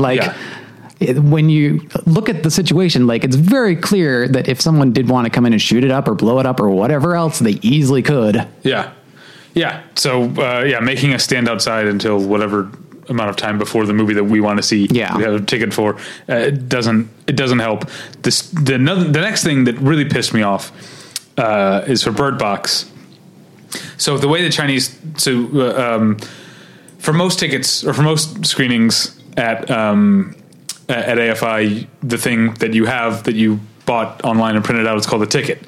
The same thing for the Chinese is called a voucher. And the reason that it's called a voucher is because when you get to the front of the line, when they let you in, you hand them that, they hand you a ticket with an assigned seat number on it. I'm not opposed to, except what they need to do is order that stack of tickets in such a way so that people like me who showed up a fucking hour and a half early and got a good spot in line don't end up front row all the way house left. That's ridiculous that someone who showed up an hour after I did would get a better seat to Bird Box. I mean, it's partially because they start giving away the reserved seats, which they're not going to do. That's true. For Bird Box, it was literally the premiere of the movie, the world premiere of the movie. So there were a lot of reserved seats, but I just know because I looked that there are people who came in after I did who had better seats because they obviously aren't thinking that you need to order that stack of tickets from most desirable to least desirable seats so that you don't punish people for showing up early. Yeah, I agree. That's completely ridiculous. They also, Widows, this is a petty complaint because I like to have a drink, but they were so late because this is what happened. They started letting people in for Widows, and then that stack of tickets that I was telling you about, they lost the rest of them or something. So then I was standing, the movie ended up starting way late. Just imagine one of them like sneezed into it and just went all over the place like feathers. So we're standing there forever in the hallway up by the candy store suite, which is a quick aside. There was a very annoying person. Maybe part of the reason I was so annoyed and wanted to drink the line for Widows is there was a very annoying person behind me who was talking loudly on his phone the entire time, hitting on women in line, he asked some woman that he just met to go to a Christmas tree lighting with him the next day. That he was super loud. He was telling his friend, "I'm in line with two girls." And then he was also saying very loud in line. He was like, "Oh, you didn't hear about so and so broke up with his, or so and so got dumped? It's because he wouldn't eat her pussy." And he wouldn't eat her pussy because he told her it was religious reasons, but actually is because she was too large and she dumped him. He's saying this super loud, and then he's trying to get his friend to meet him in line. And I wanted to grab the phone from him and tell him, because his friend was like... Are you sure this wasn't like a Judd Apatow movie being filmed near you? His friend was clearly up at because this is at the Chinese theater, clearly had gone up to the multiplex area. And he was trying to give him directions to the line, but he was giving him directions as if he were at the footprints outside the Chinese. Oh, boy. Like he was telling him to go down to the footprints to come in. And I was like, I wanted to grab the phone and be like, step outside and look to your left. You'll see us. Come down the stairs. But no, he kept saying, and the reason that that I thought of this and we laughed so hard is we were standing. There's a big, again, people don't know that Hollywood and Highland. There's an enormous candy store called Sweet. It's great. I love it. And when the line for the Chinese goes right alongside it, and he kept saying, we're standing next to the sugar store. You know where the sugar store is? Come up to the sugar store, and we're standing next to the sugar store. He kept calling it. I was like texting my wife, this guy's calling it a sugar store. She thought it was hilarious. Just implies there's a store with just big mountains of sugar in it. Yeah. I imagine like big cubes you have to like pick up with like one of those ice picks from Old Westerns. So anyway, so we're waiting forever to get tickets from them to finally print off or find the other tickets. So they finally let us in. It's at this point, the movie was supposed to start at 7:30. They started letting us in at like 6:45. It's at this point almost 7:45. They haven't started the movie yet, thank God. But I know where my seat is. So I go to the bar and they're packing up. And I was like, are you closed? And they were like, yeah. And I was like, is the other bar open? And they were like, nope. And I was like, why? And they were like, they made us stop serving at 7:25. And I was like, they didn't even let me in until 7:35. And they were like, I was clearly losing my temper a little bit, but the bartenders were like, we're on your side, man. We want tips. This is bullshit but AFI Fest, I guess, made them stop serving 5 minutes before the scheduled start time of the movie, even though the movie didn't start till almost 8. Anyway, do we have any more complaints? No, cover the basics. Okay. Oh, there was a woman who was hacking incredibly loud. That's right. Yes, your friend. Yes. That is how, according to Jake, that's how she's now known. So at one movie we'll discuss later, this one, very nice. She was incredibly nice, old woman sat next to me. And then halfway through the movie, just started hacking uncontrollably, very loudly through the rest of the movie. And like starting at like kind of the emotional climax of the movie. For sure. And then, coughed through the rest of it. Maybe she was crying. Maybe that's how it sounds when she's crying. No, I was close enough that I could assess the situation. By close enough, you mean she was sitting next to you? Directly next to me. And then at a later movie, she was at the same movie as me, sat far enough away so it didn't really bother me. And then at Maya, the last movie, she once again sat right next to me. Well, it was funny because I was... Yeah. Both the first and the last movie the other day, I was sitting right next to Scott. We were like essentially the same part of the theater, even though I think it was two different theaters, but same general place. So she comes in at the end. This is at the end of a day of seeing movies, and I immediately said like, "Oh, hey, there's your friend."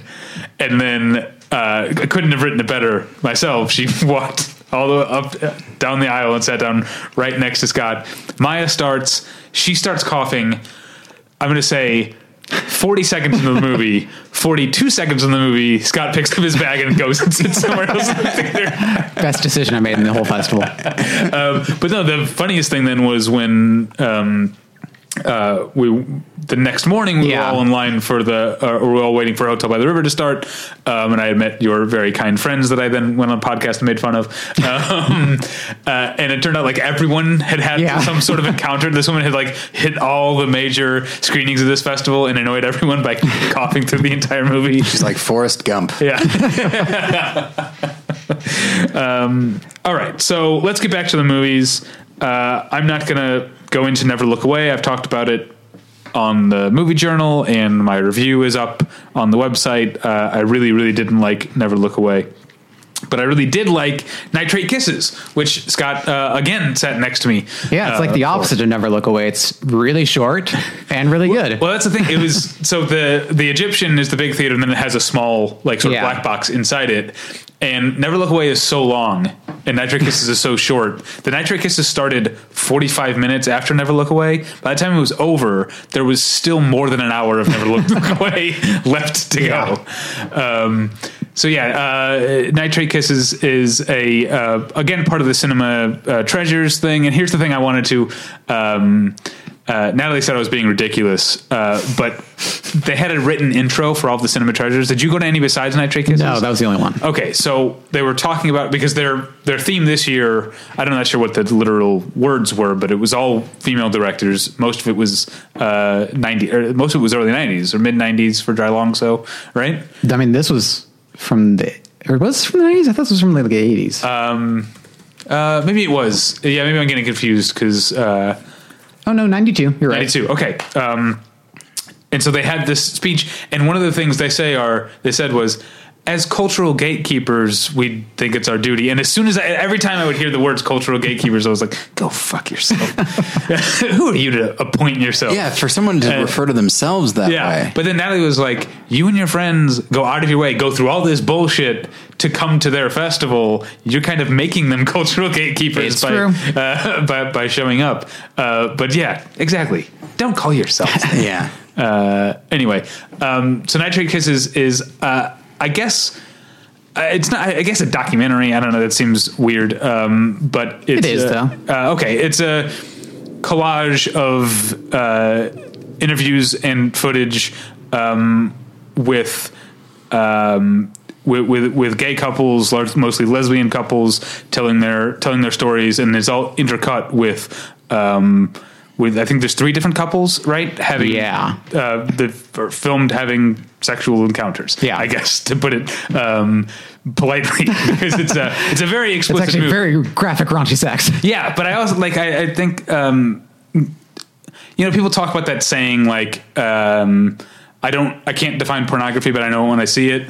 Like I also know when something is not pornography. Right. You know what I mean? Like this is as graphic as pornography.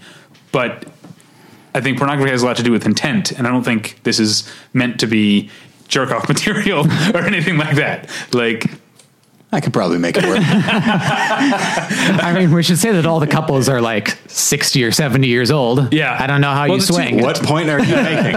I think the two men are younger. Yeah, that's true. But the women, especially the first couple are older. But it's weirdly sweet, I guess. Yeah, totally. I don't know. What else do you have to? Just that it largely deals with an era of gay people's lives that isn't often explored anymore. I think most movies tend to view gay history as having started in the 60s, and this goes much further back than that and really digs into both the highs and the lows of living through a time when gay life wasn't really on many people's radar. In some ways that was to the people's advantage. Like, it was easy to have fairly discreet encounters and keep them discreet without people asking a lot of questions. And some of the stories are very funny, some are very sad. But yeah, I think the general tone is very sweet and very celebratory of the fact that people figured out a way to make their lives work. And for decades, at times which weren't terribly friendly to them. Yeah, we talked, Tyler and I talked on an episode a little bit ago about an article, and I can't remember what site it was on, but about basically a gay film critic saying, I'm glad that, there's more acceptance in cinema now, but I kind of miss the real, like, queer cinema of the 90s. Totally. And so I was kind of expecting that this being a 1992 movie, and it definitely is that era of queer cinema. But again, like you said, these are 60, 70-year-old couples in 1992. Their stories, I was surprised that this wasn't about, like, the gay scene in the early 90s at all. Right. That their stories are from the 40s and 50s. I found it very, very powerful stuff. Oh, fuck, the next movie. Because I just got done, listeners peek behind the curtain. We just recorded a movie journal, so I just got done talking about how much I hated On the Basis of Sex. Okay, well, I don't know what examples you use, but I have the perfect way to sum up how stupid and condescending this movie is. So it largely revolves around Ruth Bader Ginsburg in kind of the first major legal case of her career, where she's fighting on behalf of a man who can't get some tax credit for caring for his elderly mother because he's a man. The tax code was written expecting that women would take this credit. And it's a way for her to break down sexual discrimination laws and all that by essentially making men the victims. It's a smart legal strategy, and obviously, as we all know in history, it worked. So when she first goes to meet with her prospective client, they kind of feel each other out. He's not sure he wants to get into this big thing that really he recognizes right away isn't really about him. I think I know what you're going to say. I didn't say on the podcast. I did put it in my review. So one of the ways she tries to get to know him, tries to relate to him. She sees a photo of him in marching band. No, this is something else. All right. Well, I look forward to seeing what you're going to get at. She sees a photo of him in the marching band. She's like, "Oh, you were a drummer. I was a baton twirler," and it's a way for them to kind of connect. So then towards the end of the scene, you can tell he's kind of coming around. He's going to be on board, and he's like, "So I guess I'll be the guinea pig." And she'll be like, "No, you'll be the one leading the band." And for a second there, I'm like, "Well, that's kind of sweet." That's a way to kind of tie the scene together to back where it begins. And there's kind of a beat between the two of them as they smile. And then she says, "Like that boy in the photo." It's like, Christ, this was a minute and a half ago. I think I can remember. That's a perfect example. No, the conversation between her and her client that I was going to talk about, when she was like, we can win this, we can get it overturned. And he's like, "So you're saying the judge was wrong?" And she goes, "No, the law is wrong." Yeah. Which reminds me, let's not talk about this stupid movie anymore. Have you seen, there's a new Doctor TV show that's so terrible. I can't remember the name yes. I know exactly what you're talking about because there's ads for it on Hulu all the time. Well, did you see the billboard that has it feels like this should be a parody out of a movie, but it was a real billboard for a real show. The tagline is, "They don't care for rules. They care for patience."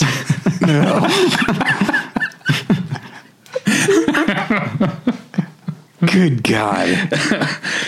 There are people in this world struggling to find jobs. And that guy is able, or woman, I'm sorry, was able to put that out there and be championed for it, it would appear. Yeah. Oh, good God. That reminds me, though, before we move on to the next one, this isn't an AFI specific complaint, but I always get sick of the bumpers at every festival. Right. And this one, AFI, I think they always do this. It's a bunch of clips from the movies. Yeah. Right? I think they mostly do that. Yeah. Only a few of them have dialogue. And unfortunately, one of them is Felicity Jones saying the name Ruth Bader Ginsburg in like a weird way that I don't understand. Ruth Bader Ginsburg. It's one of the few times in the movie where she has a pronounced accent, actually. No, I think she does it too much. Okay. Yeah, she says beta all the time because she's from Brooklyn. The character is Felicity Jones is not from Brooklyn. And now I can't remember what the other ones. Well, of course, there's the Her Smell one, which I love. Right. Those people deserve a show. There's also Saoirse Ronan saying, "Our swords are not just for show." Our swords are not just for show. That's right. And there's Margot Robbie with 1.5 pounds of white makeup on her face. Yeah. Which made me want to see that movie a little bit. But our next movie was also featured, I think. Oh, no, it wasn't. No, it wasn't. I don't know what you were going to say, so I don't know if it was or wasn't. No, there was not a clip from this movie. It's a real roller coaster of emotion. There was a clip from Roma. Yeah. Which is this movie also Mexican? Yes. And also black and white? No. Oh, it's not black and white. Okay. I think that's why I thought that this movie was black and white. So what's the next movie? The next movie is the newest color feature from art house favorite director Carlos Regadas. His last two films, Silent Light and Post Tenebris Lux, I think are some of the best in modern cinema. I think they're absolutely incredible. Very imaginative, very introspective and provocative in very productive and ambitious ways. They totally stand up. So I was very excited to see Our Time, even though it has two major marks against it. One is that it is a 3-hour movie about a married couple exploring the bounds of open marriage. The second is that it stars Regadas and his wife as that married couple. They actually proved to be fairly good actors. I forgot about this kind of going into it, but he always makes movies with what we'd call non-actors, but essentially non-professional actors, amateurs who don't really have any experience, and he always coaxes great performances out of them. Turns out he can do the same for himself and his wife. He's very charismatic on screen, very warm and genial, and she really digs into some great emotional territory. And the film itself is quite good on the whole. It is just as beautiful as his other films, and uses machines in an interesting way. One of the things he's concerned about, and one of the reasons it's called Our Time, is the way people increasingly form intimate bonds over emails and text messages and stuff instead of doing so in person. And that kind of contributes to the sense of disconnect. Without putting too fine a point on it, he's not out to take down modern technology, but more just approaching that this is the way people relate now and exploring maybe the limitations that might hold. But then there's these two sequences that are extraordinary. One in which Natalia Lopez, that's Regadas' wife, who plays the wife in the movie. She's driving and thinking about this man who she wants to sleep with, the man who's not her husband, obviously. And as it's intercut with her face kind of conveying a sense of desire, the camera cuts to the inside of the car, and all these machines kind of like thudding away to kind of mirror the desire she's feeling. And it's something I hadn't quite seen in a film before. The other is one in which she's reading a letter that she wrote, or probably an email that she wrote to her husband. But the footage we see is kind of flying over a city, and you think it's like a helicopter shot, but then it starts getting closer and closer and faster, and you realize it's a plane landing. And on the big screen, it's breathtaking to watch, especially in the midst of this very moving letter that she's reading. The film is very good at digging out the emotional territory that it's trying to get into. I think it is at 3 hours a little over long. And Natalia Lopez usually serves as editor on his films, and her kind of exacting hand is kind of missing from it. There's sequences that are just kind of meandering and not terribly well thought out, but on the whole, I was really kind of surprised and taken with the film. I'm going to make you keep talking because I talked about Piercing after Sundance, but now we've both seen it. So yeah, it's about Christopher Abbott, who plays, white businessman's archetypal character who tells his wife he's going out of town when he is in fact going downtown to a hotel room to murder a prostitute. Classic weekend getaway. But then the prostitute shows up and things don't quite go exactly to his plan. And as much as I was kind of worried about the film at the start and feeling that it just kind of, like a lot of modern thrillers and horror movies, just kind of borrows from Brian De Palma and kind of a loose sense of giallo aesthetics, but I think it really gets to its own territory and its own sense of perversity, and especially towards the end gets more and more imaginative with its sense of reality at all. So I really liked it on the whole. Yeah, I had a very similar experience where I was sitting there watching it, like before the turn that you're talking about, where I was like, why am I sitting here with this misogynist psychopath. That part didn't bother me. Like, I just watched The House of Jack built. I can hang with misogynist psychopaths. But he's like playing with this sort of like, Chris Abbott almost plays him like kind of a puppy dog almost. Yeah. Which ends up being to great benefit. Totally. But I think the part before she shows up, when he's like acting out the murder, I was like, oh, this is supposed to be funny too. Like, that's weird. And I was really unsure about it. And then there is a very distinct turn with Mia Wasikowska's character. Also, she's played by Mia Wasikowska, who's amazing. Yeah. And from that point on, I was completely on board with the movie. I also want to mention the actor. She's only in a couple scenes, but who plays his wife, Leia Costa, who was in a movie in 2015 called Victoria, which was that movie that's 2 hours and 20 minutes long. That's all one take. The German movie. She's a Spanish actress. It's a German movie. And I've become a big fan of her. She's obviously great in Victoria. She's got another movie coming out called Maine, the state. So I think she might be a one to watch. I dig her. Yeah. All right. Am I up next? Yes. Okay. So I said that Hotel by the River was my favorite movie that I saw at AFI Fest, but I should say my favorite new movie as part of the Cinema Treasures cultural gatekeeping festival. Mm-hmm. I saw a movie from, I want to say 1990, I'm looking it up now, called Queen of Diamonds, that is so wonderful, so amazing. That can't be it. Why does it say 2007? No, 1991. Okay. Queen of Diamonds, directed by Nina Menkes, starring her sister, whose name is Tinka Menkes, who plays a croupier, I guess would be a fancy way to say it, at a very rundown casino in Las Vegas.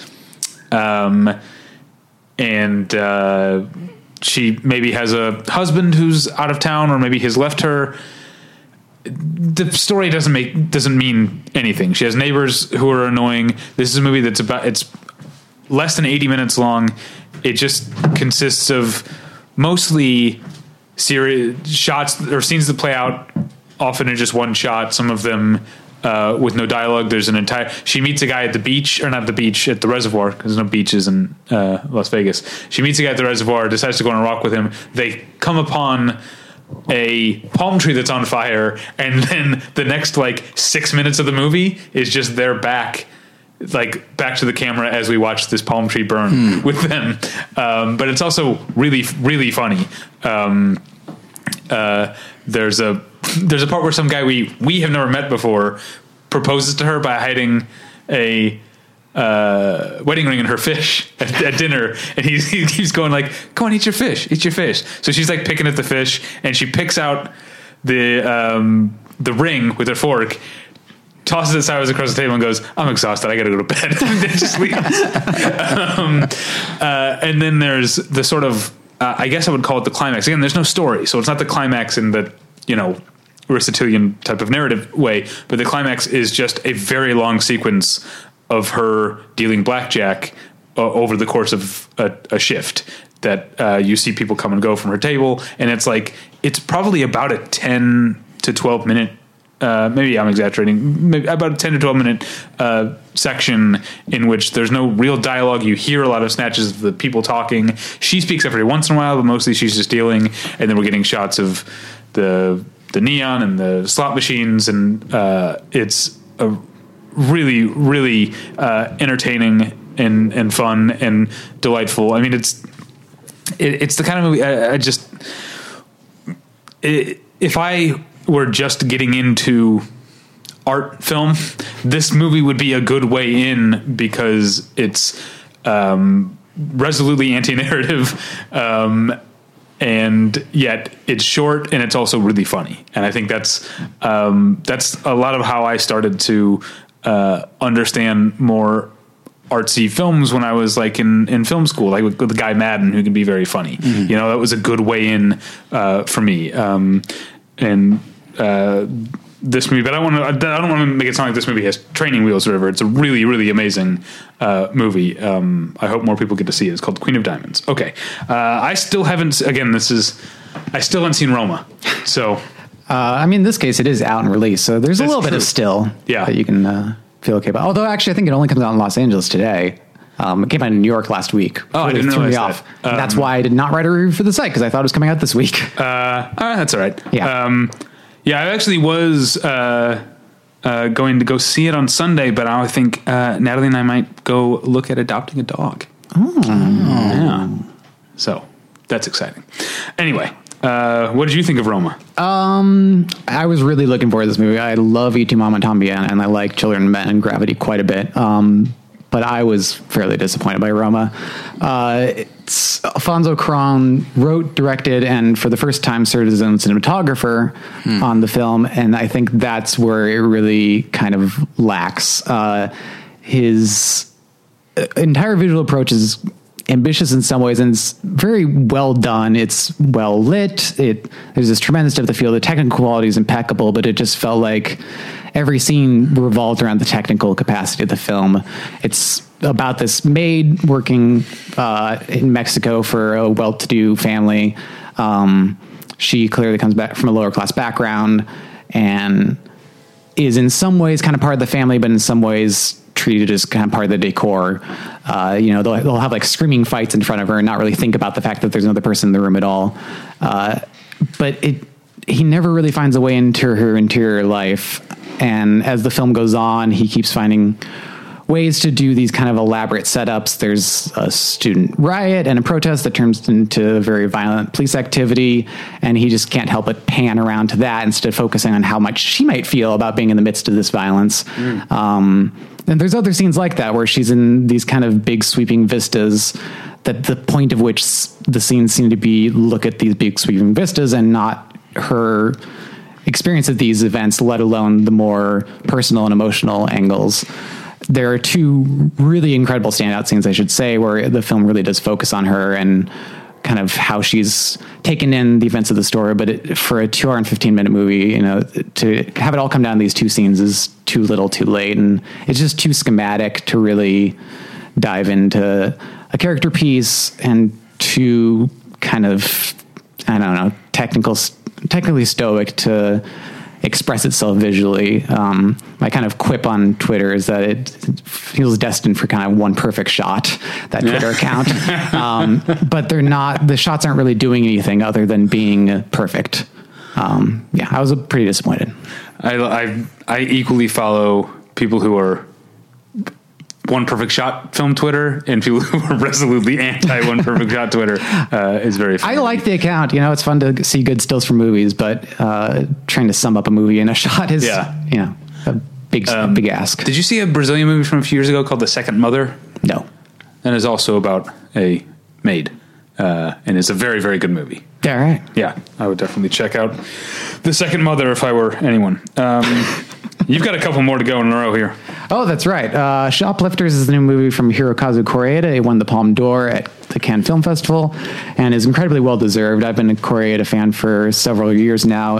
His 2015 film, Our Little Sister, was on my top 10 list.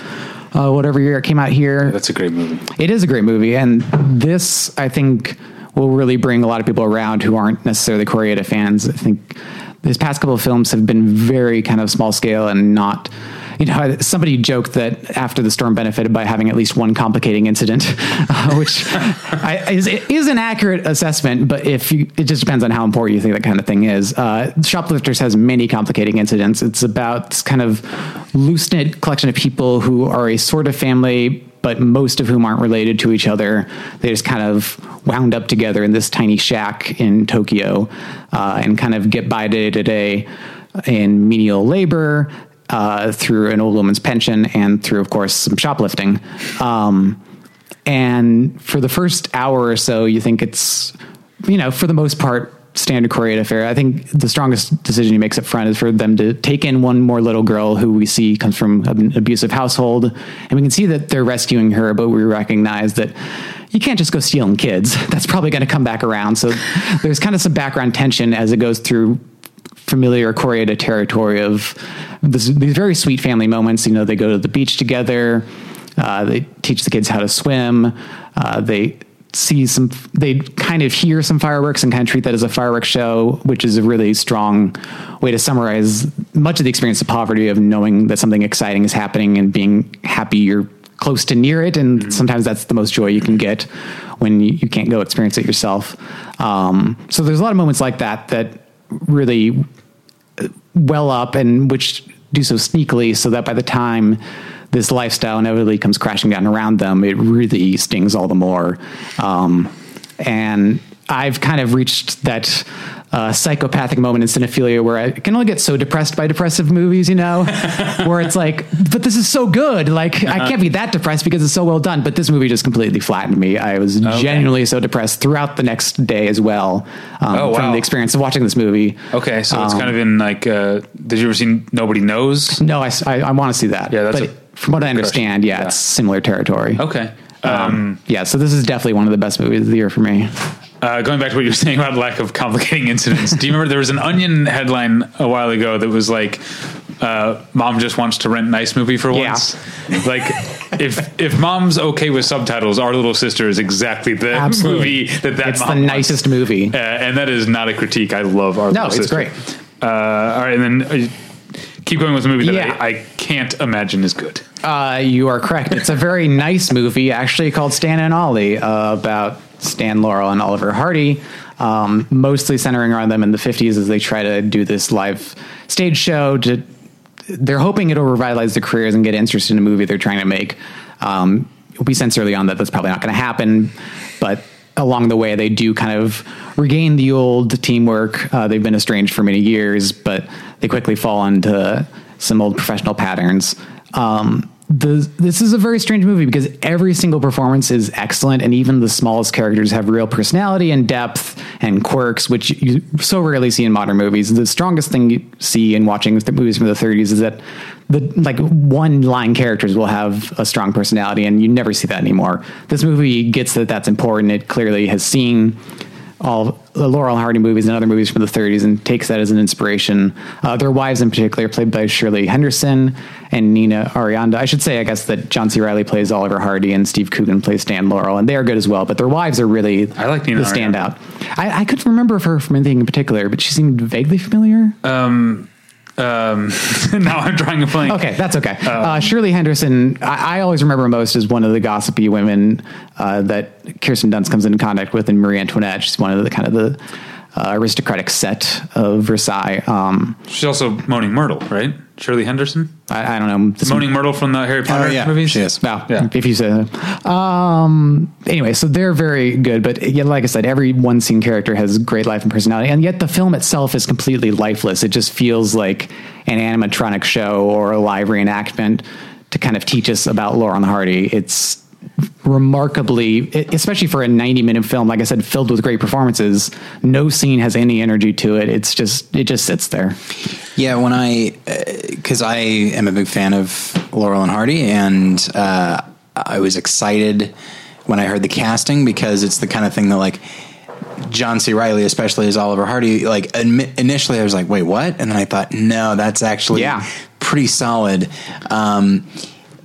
But then I saw the trailer, and I recognize that you can't judge a movie by its trailer, but as I was looking at it, I was just like, yeah, this seems just so inessential. Yeah. It just seems like a Wikipedia movie. Totally. With, I'm sure, good makeup and costumes. Like, everything's there except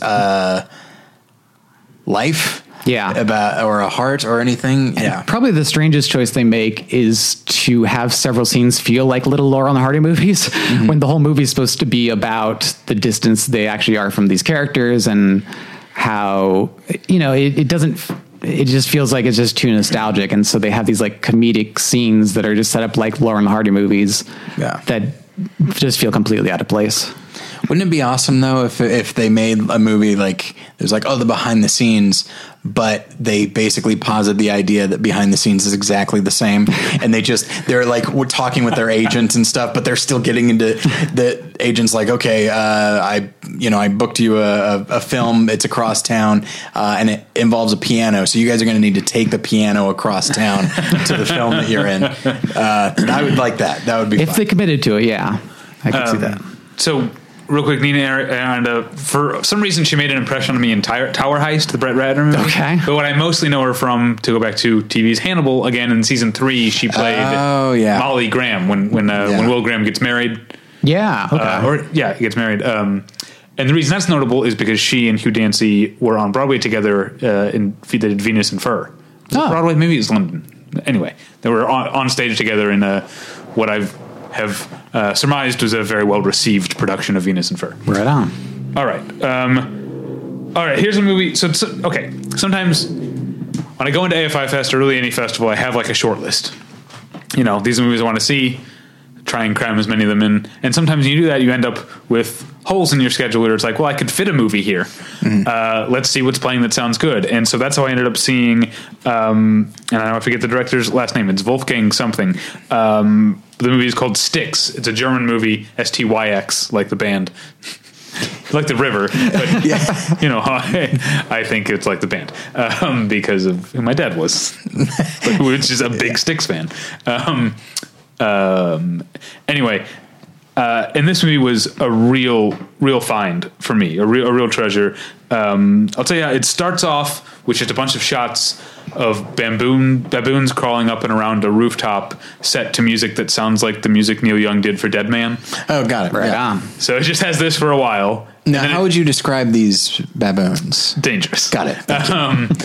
And then it cuts from there. That just happens for a while, and then it cuts from there to a nighttime intersection where two people are like drag racing through the intersection, and they cause someone else to have an accident. And it's like it's sudden and loud and violent, and then you're waiting, and then the ambulances show up, and finally we meet our main character, who is an ER sort of doctor. And she's on the scene and trying to help this person. And then from there we cut. So then she's trying to get this person who's stuck in the car, out of the car without hurting his spine or whatever. And then we cut to the real meat of the movie, which is her going on a very long solo sailing trip. She's taken a leave of absence from her job. And this is where the movie starts to inevitably draw comparisons to J.C. Chandor's All Is Lost, because it is a solo sailing trip that for a long time is completely wordless. But I think, and I liked All Is Lost. I didn't love it. Part of why I didn't love it is that it felt a little too self-conscious. Like it had this, it had this rule. Like we can only have one word of dialogue in the entire movie, and it seemed to sometimes be going out of its way to call attention to the fact that the character is not talking at all. This one isn't that obvious. She does occasionally use the radio eventually. And then probably a little less than halfway into the movie, she encounters an enormous storm. And so there's a very long, very intense sequence of her. Just the storm is like 36 hours long. We see her like barely staying awake, but having to keep the ship afloat and work the rigging and all this stuff. It's very exhausting. And then finally she wakes up it's the next morning and the sky is beautiful and clear. And we think, oh, we're through that. And then that's where the real movie kind of starts at this point, because she goes out on her deck and realizes that there is a completely busted and very slowly sinking ship overcrowded with refugees leaving Africa and trying to come to Europe. And she doesn't know what to do. She's got this small, she can't, there's 100 people or whatever on the ship. She can't help them. They can't swim. They're dying. She's trying to call in the Coast Guard. One of them, a young boy, is actually strong enough to make it to her ship. She uses her training to sort of make him better. And then the rest of the movie is them sort of trying to figure out what to do. He wants to just go and get his sister who's still on the ship. She's like, if I go over there, people start jumping out of the ship, they're going to drown.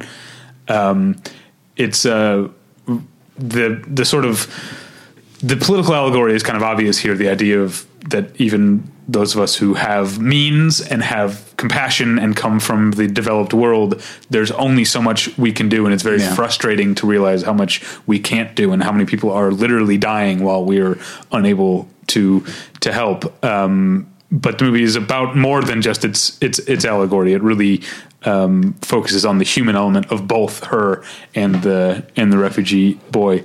It's a really, really good movie. Styx. Okay. Next up, Scott, you were spared from seeing Lajla Nemes' Sunset. After I heard you talk about it, because I didn't even like Son of Saul that much. So I feel like I like Son of Saul less. I think I said that on the TIFF episode. Like, there's stuff that I forgave because I was like, well, yeah, he's making a Holocaust movie. It's gonna be like, kind of self-important or whatever. And then this movie's about a fucking milliner, or a wannabe milliner, is still as dour. I didn't like it. So let's move on to a movie. And this is one I think you and I really disagreed on. Yeah, but I mean, it's not like I have a strong case against it. It's Vision by Naomi Kawase. It's about Juliette Binoche going to a Japanese forest. She's not playing herself, but yeah. She's always a little bit playing herself. She's very limited. No, I love Juliette Binoche. Me too. She's going to a Japanese forest to find this rare plant that blooms every 1,000 or so years, give or take a few. Shades of Embrace of the Serpent there. Sure. Did you not see Embrace? I did, but I forgot that was what was going on. Oh. Good movie. Yeah. Speaking of Sundance, Birds of Passage is playing at Sundance. Oh, but sweet. Yeah. Anyway, that's Ciro Guerra's new movie. Anyway, back to Vision. So she goes to the Japanese forest, meets people there, hangs out, and tries to convince them that this plant is real, which inevitably it is. Okay. No, I mean, I think you summed it up our different views best, is that you were immediately on this film's wavelength. Something aesthetically about it spoke to you, and I just wasn't. There's, and I have a theory, a hypothesis as to why, but I'll get to that in a second. So the story you're telling is true. There's also a lot more to it. And it's told, if you say like it's told non-linearly, that sort of implies, I think, like a scheme, like a Memento type thing. Yeah. It's just told in snatches that happen. There is a chronological through line of her meeting this guy who is living on his own in the forest, but then we're getting a lot more about her past and some other things. And it's all kind of folded together. It's not very, like you said, schematic. It's more like these are all kind of blurring together and folding in on one another. Yeah. And so there are a lot of things like close-ups of dew dropping off leaves. Is fun for me. I like that kind of stuff. And there's, I think, so the thing, I can't remember everything that you said, but so the plant is supposed to heal like sort of human misery or whatever. And so I think we eventually do find out what specifically she's sad about, but I think the elliptical and cyclical nature of the movie is really more about that time and human misery are just essentially constants that don't move in a straight line and can't necessarily be solved, even if we do eventually get the plan at the end.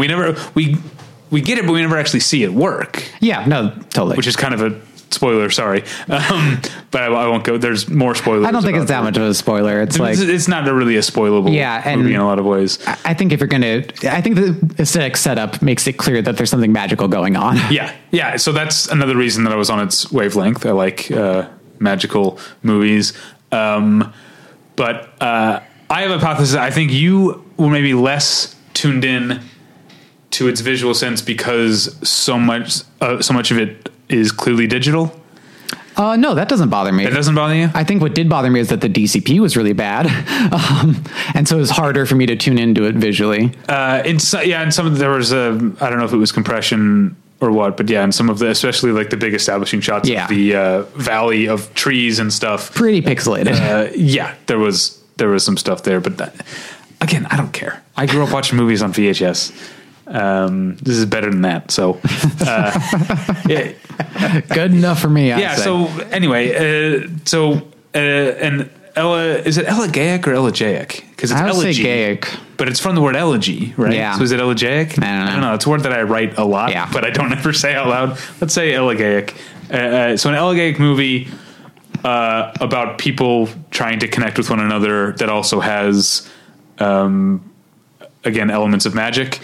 I'm a sucker for all of those things. I definitely could have done without the parts where she like writes down the plant name, puts an arrow, and then writes the word pain, and then crosses out pain to make it clear that the plant leads to no pain. There's got to be 4 times that happens. That's in the movie. funny. Yeah, I didn't really think about that. A little too many of those. We also didn't talk about the woman that she's traveling with at the beginning, who is a very charming actress. I don't know. Yeah, if she is. totally. But she's great, and I was kind of sad when she's no longer part of the story. Parts of the movie too early. Yeah. All right. So that's Vision. I wish I could have made a better case for it, but I don't know. Maybe I did all right. It's better than VHS is what I got. Yeah, it's definitely better than the horror anthology movie VHS. Well, we've established that much. All right, next up. Oh, I got to talk for a while here. Okay, or for a couple more. And then not about a movie I like. Vox Lux is next. Brady Corbett's Vox Lux. Brady Corbet. Apparently. Okay. Our friend Jason Eakin met him in Austin at a like screenplay festival or something like that recently, and had an in-depth conversation with him. And apparently that's how you say his last name. Okay. Maybe he was just screwing with Jason. It's very possible, but the fact that he's only got the one T. That's true. It's hard to know. And I could see him absolutely pronouncing his last name that way. Yeah, it fits. Yeah. So Vox Lux, I think, is a movie that is, it's not that it's too ambitious, it's that it doesn't actually have the ambition or the conviction to follow through in its ambition. Because I think it's trying to be a movie that is in a sense about being a Westerner in the 21st century, from Columbine through September 11th, through all sorts of other terrorist attacks and mass shootings.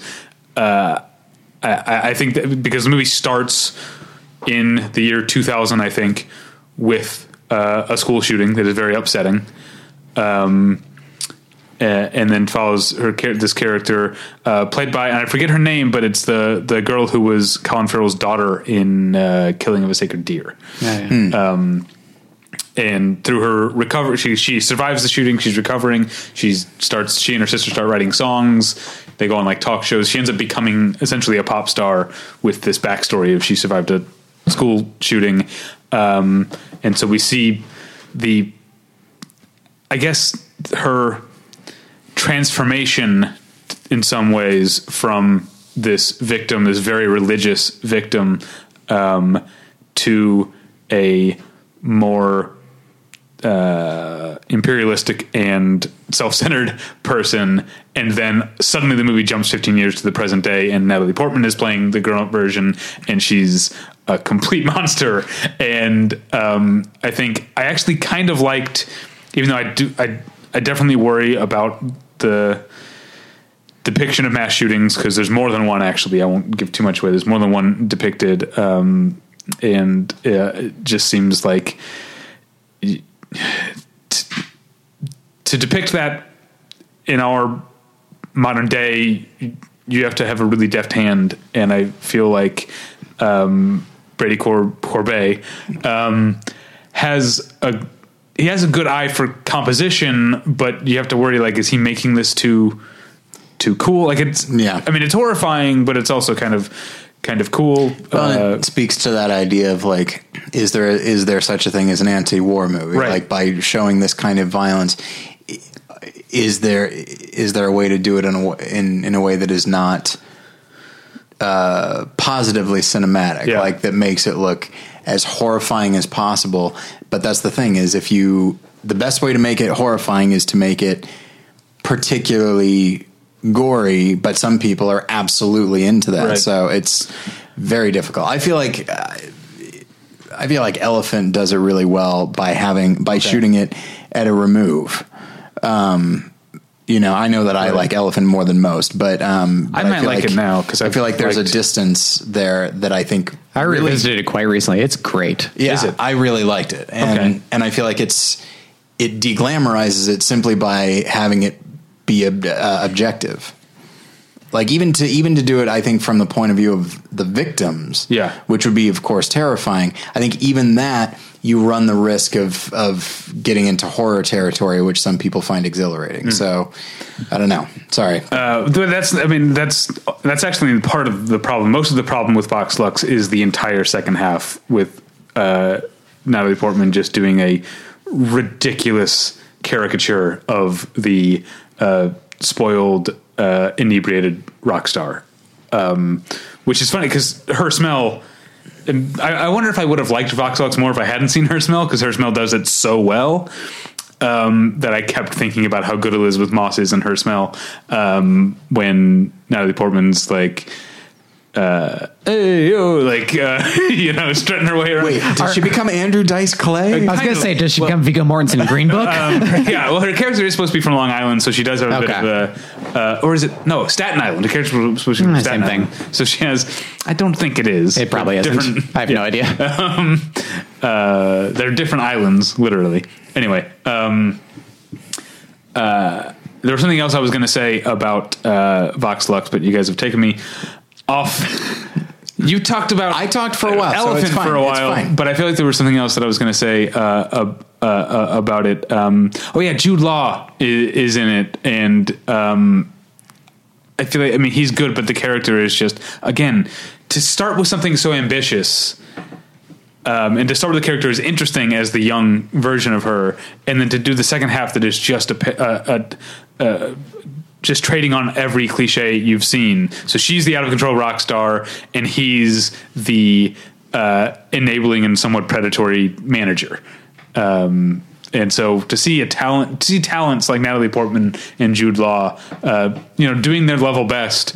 Well, no, that's not true. He's doing Natalie Portman. I don't know why. I feel like she was off the mark from the beginning in whatever she's trying to do there. I really started to lose patience with the movie pretty early into the second half of it, and never got it back. Okay. Next up is a movie. I guess sort of a romantic comedy called The Weekend, that is about a young woman played by Sashir Zamata, who is still friends with her ex, which is not good for her because she's not over him, even though he's with someone new. Her mother, they live in Los Angeles. Her mother owns a bed and breakfast in Agua Dulce, which is in the Antelope Valley, which is like northeast of Los Angeles. So basically she goes to spend the weekend with her mother at her mother's bed and breakfast with her ex-boyfriend and his new girlfriend. And then her mother happens to have another tenant staying at the bed and breakfast who happens to be a single man about her age. So you can imagine all the different pairings off that happen. So the movie started off on a bad foot for me because, again, like with May December romances in Maya, one thing that immediately almost always turned me off in movies is characters who are stand-up comedians, because movie stand-up comedy is like, it's harder to sit through than like a bad open mic night sometimes. Yeah. And so it starts off with stand-up comedy. I don't love it. But then I feel like Sashir Zamata, in her self-loathing, actually seems more like a stand-up comedian off stage than on it. And I think this movie has this romantic comedy setup, and definitely has its faults. It's a little corny, but it has some good laugh lines. But it definitely is less of a romantic comedy and more of a person learning to be okay with herself. So it's a self-actualizing movie that is definitely much better than the director's last effort, which was Everything, which was the teen young adult novel with Amanda Stenberg. Right? Was that? It's like a Bubble Boy, but right? it's a house girl. Okay. She's not allowed to leave her house, but it's not a bubble. Her entire house has been made for her disease, so she's not allowed to leave her house. And yet she starts a relationship with the doofus next door. I didn't like that movie at all. This is definitely an improvement. Okay. All right. I hope Scott's up next. Oh, Widows we don't have to talk about really, because Tyler and I have already talked about it on the Movie Journal. It's already out. Yeah. In some places, is it? I think it's wide release. Okay. It's a Fox movie. Oh, that's right. I keep thinking it's Fox Searchlight because it Straight up Fox. Yeah, it is straight up Fox. I saw it several weeks ago. It's really stuck with me. Good movie. I think we represent a spectrum. Okay. Because Tyler didn't like it. You like it. It's my favorite Stephen King movie for whatever that's worth. But that might be true for me as well. Yeah. And it's not that I don't like it. It's that there are things I love about it, but it's just, I have reservations about the film as a whole. I feel like it just doesn't quite work. And then we're going to end with our final tree. The second of the tree. We each had a tree movie. There's also some dead animals in this movie too. Yeah, you got in this movie too. Okay. Yeah. Anyway, it's The Wild Pear Tree by Nuri Bilge Ceylan. I think I'm saying that right. Turkish director. Probably still most famous for Once Upon a Time in Anatolia, though he won the Palme d'Or for Winter Sleep, which I felt like was still less seen somehow. Probably because it's over 3 hours long and came out at the end of December. Right. His first one was Distant, I think. Yeah, and I think he did. Did he do Three Monkeys? Oh, I don't know if that's. I can't remember. I saw Distant back when I worked at a video store in Chicago, so that was 16 years ago. Oh, damn! I realized that you don't have the same. When you're Three Monkeys. International. What was that? Climates. And also Distant isn't anywhere near his first movie. It's just the first one that I ever heard of. It's like his fourth movie. I realize that international directors probably don't need to think about this as much as, say, like a mainstream Hollywood director. But I feel like if you make a 3-hour film, you really should not have the word sleep in the title. Yeah. Like you're just welcoming it. Especially if they tend to be as slow as Nuri Bilge Ceylan movies are. This is also 3 hours and is fairly slow, but has the benefit. I like the last two movies as I saw. I didn't see Winter Sleep, but I like Three Monkeys and Anatolia. But this has the benefit of having a great deal of humor in it. It's about a young man who comes home from school. He's trying to raise money to publish his novel, but from the moment he gets off the bus, people start asking about his father's debts. And so he's really more spending time trying to manage that than he's able to spend getting his career off the ground. And most of the 3-hour film is just him walking around, talking with members of his family, talking with old friends, talking with random people he runs into. And it kind of follows the template of similar conversation movies like the Before movies or the movies those movies have inspired, where it deals with the politics of the day, it deals with philosophical topics, it deals with responsibility of art in public space and all that kind of stuff. What sets this apart from so many of those kind of, especially the Before imitators, is that this has a strong sense of character. The young man in particular is kind of right-leaning, which is an unusual approach to begin with. And in Turkey, right-leaning means fairly violent if you're up on your Turkish politics. So most of his friends have gone into the military. And so when he talks to them, they talk about how much fun they're having beating lefties senseless. And he's laughing along with them. But he's just kind of he's a dick to everybody. And he's very full of himself. He runs into one of his favorite authors at one point and tries to get advice from him. And by the end of the movie, the author's like, or the end of their conversation, the author is like, I have no other way to get out of this conversation than to tell you I need to leave right now. And I'm sick of tired of talking to you. And so it really gets at kind of that space post-college where you have a lot of ambitions and you have a great sense of yourself and you're trying to get ahead of a lot of things. But you're still inevitably drawn back into your past and put in your place and realize that the world doesn't revolve around you. So it keeps coming back to conversation with his parents, which are very touching. His father in particular is this very charismatic guy, and you can see how he's racked up all these debts just through sheer force of personality. But now he's just trying to start a farm that's failing, which is epitomized by this well that he keeps digging, even though it's not getting any water up. And yeah, this is, I think, a really exceptional and moving and beautifully shot movie, and has a lot of depth to it that similar types of movies don't. So I was very impressed with it. I look forward to going back to it because it's, as one can imagine, a 3-hour movie with conversations, some of which involve Turkish politics. It's fairly dense, so I can't say that I have a complete sense of it, but I was really, really blown away by it. Well, there we go. We did that in about as much time as I thought it would take, which is not too bad. We only did the AFI section in 2 hours. You guys were talking celebrity sightings for the first part of it. That's true. But Tyler had to have something to contribute, right? Yeah. Well, you know what? Next year... It wasn't even my sighting. You know what you can do next year? go to AFI Fest. It's free. It's also miserable, but it's free. Go to the very unwelcoming film festival. You guys haven't made it sound very appetizing, but no, when you say, you know what you can do next year, and then you said go, and I thought you were going to say go fuck yourself, which I thought would be pretty funny. Yeah, no, you can do that this year if you want. Sure. I can do that anytime, especially with that movie with the 60 and 70-year-old. Yeah, there you go. Recently restored. Oh, man. Not pixelated like that bullshit digital movie. You should go to AFI. It's free, and that's great. Yeah. And they show, obviously, we just talked about a bunch of movies we love. This was a really good year. After last year, I remember feeling kind of underwhelmed. Yeah, I should say, I think this is the strongest year offhand since 2012. Okay. Yeah, last year, my favorite movie was California Split, which was part of their Altman retrospective. And then I liked the Other Side of Hope, the Aki Kaurismäki movie. But that was like it last year. Yeah, I don't remember. Anyway, this was a good year. AFI Fest is actually a good way to see a lot of great movies. I wish it had the fun of almost any other festival I've ever been to. Yeah. It's not, it needs to put the fest back in festival. And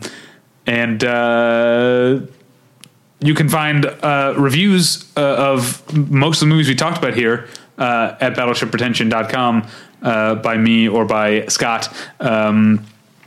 And you can find all this stuff at battleshippretension.com. You can email us at david@battleshippretension.com or Tyler at battleshippretension.com. You can follow us on Twitter at DavyPretension or at TylerPretension. What's going on at More Than One Lesson this week? Nothing right now, unfortunately. It's looking like we may wind up restructuring a little bit just for time and scheduling reasons. I feel really bad about that, but it's just kind of the way things are working out. It may wind up being a thing where I do an episode when I am able. Okay. Scott, where can people find you? On Twitter at Rail of Tomorrow or at Battleship Pretension and Criterion Cast, where we'll soon have an episode about Persona that I've been putting off posting because I'm lazy. Oh, that's fun. Thanks at home for listening. We'll catch you next time. Bye. Bye.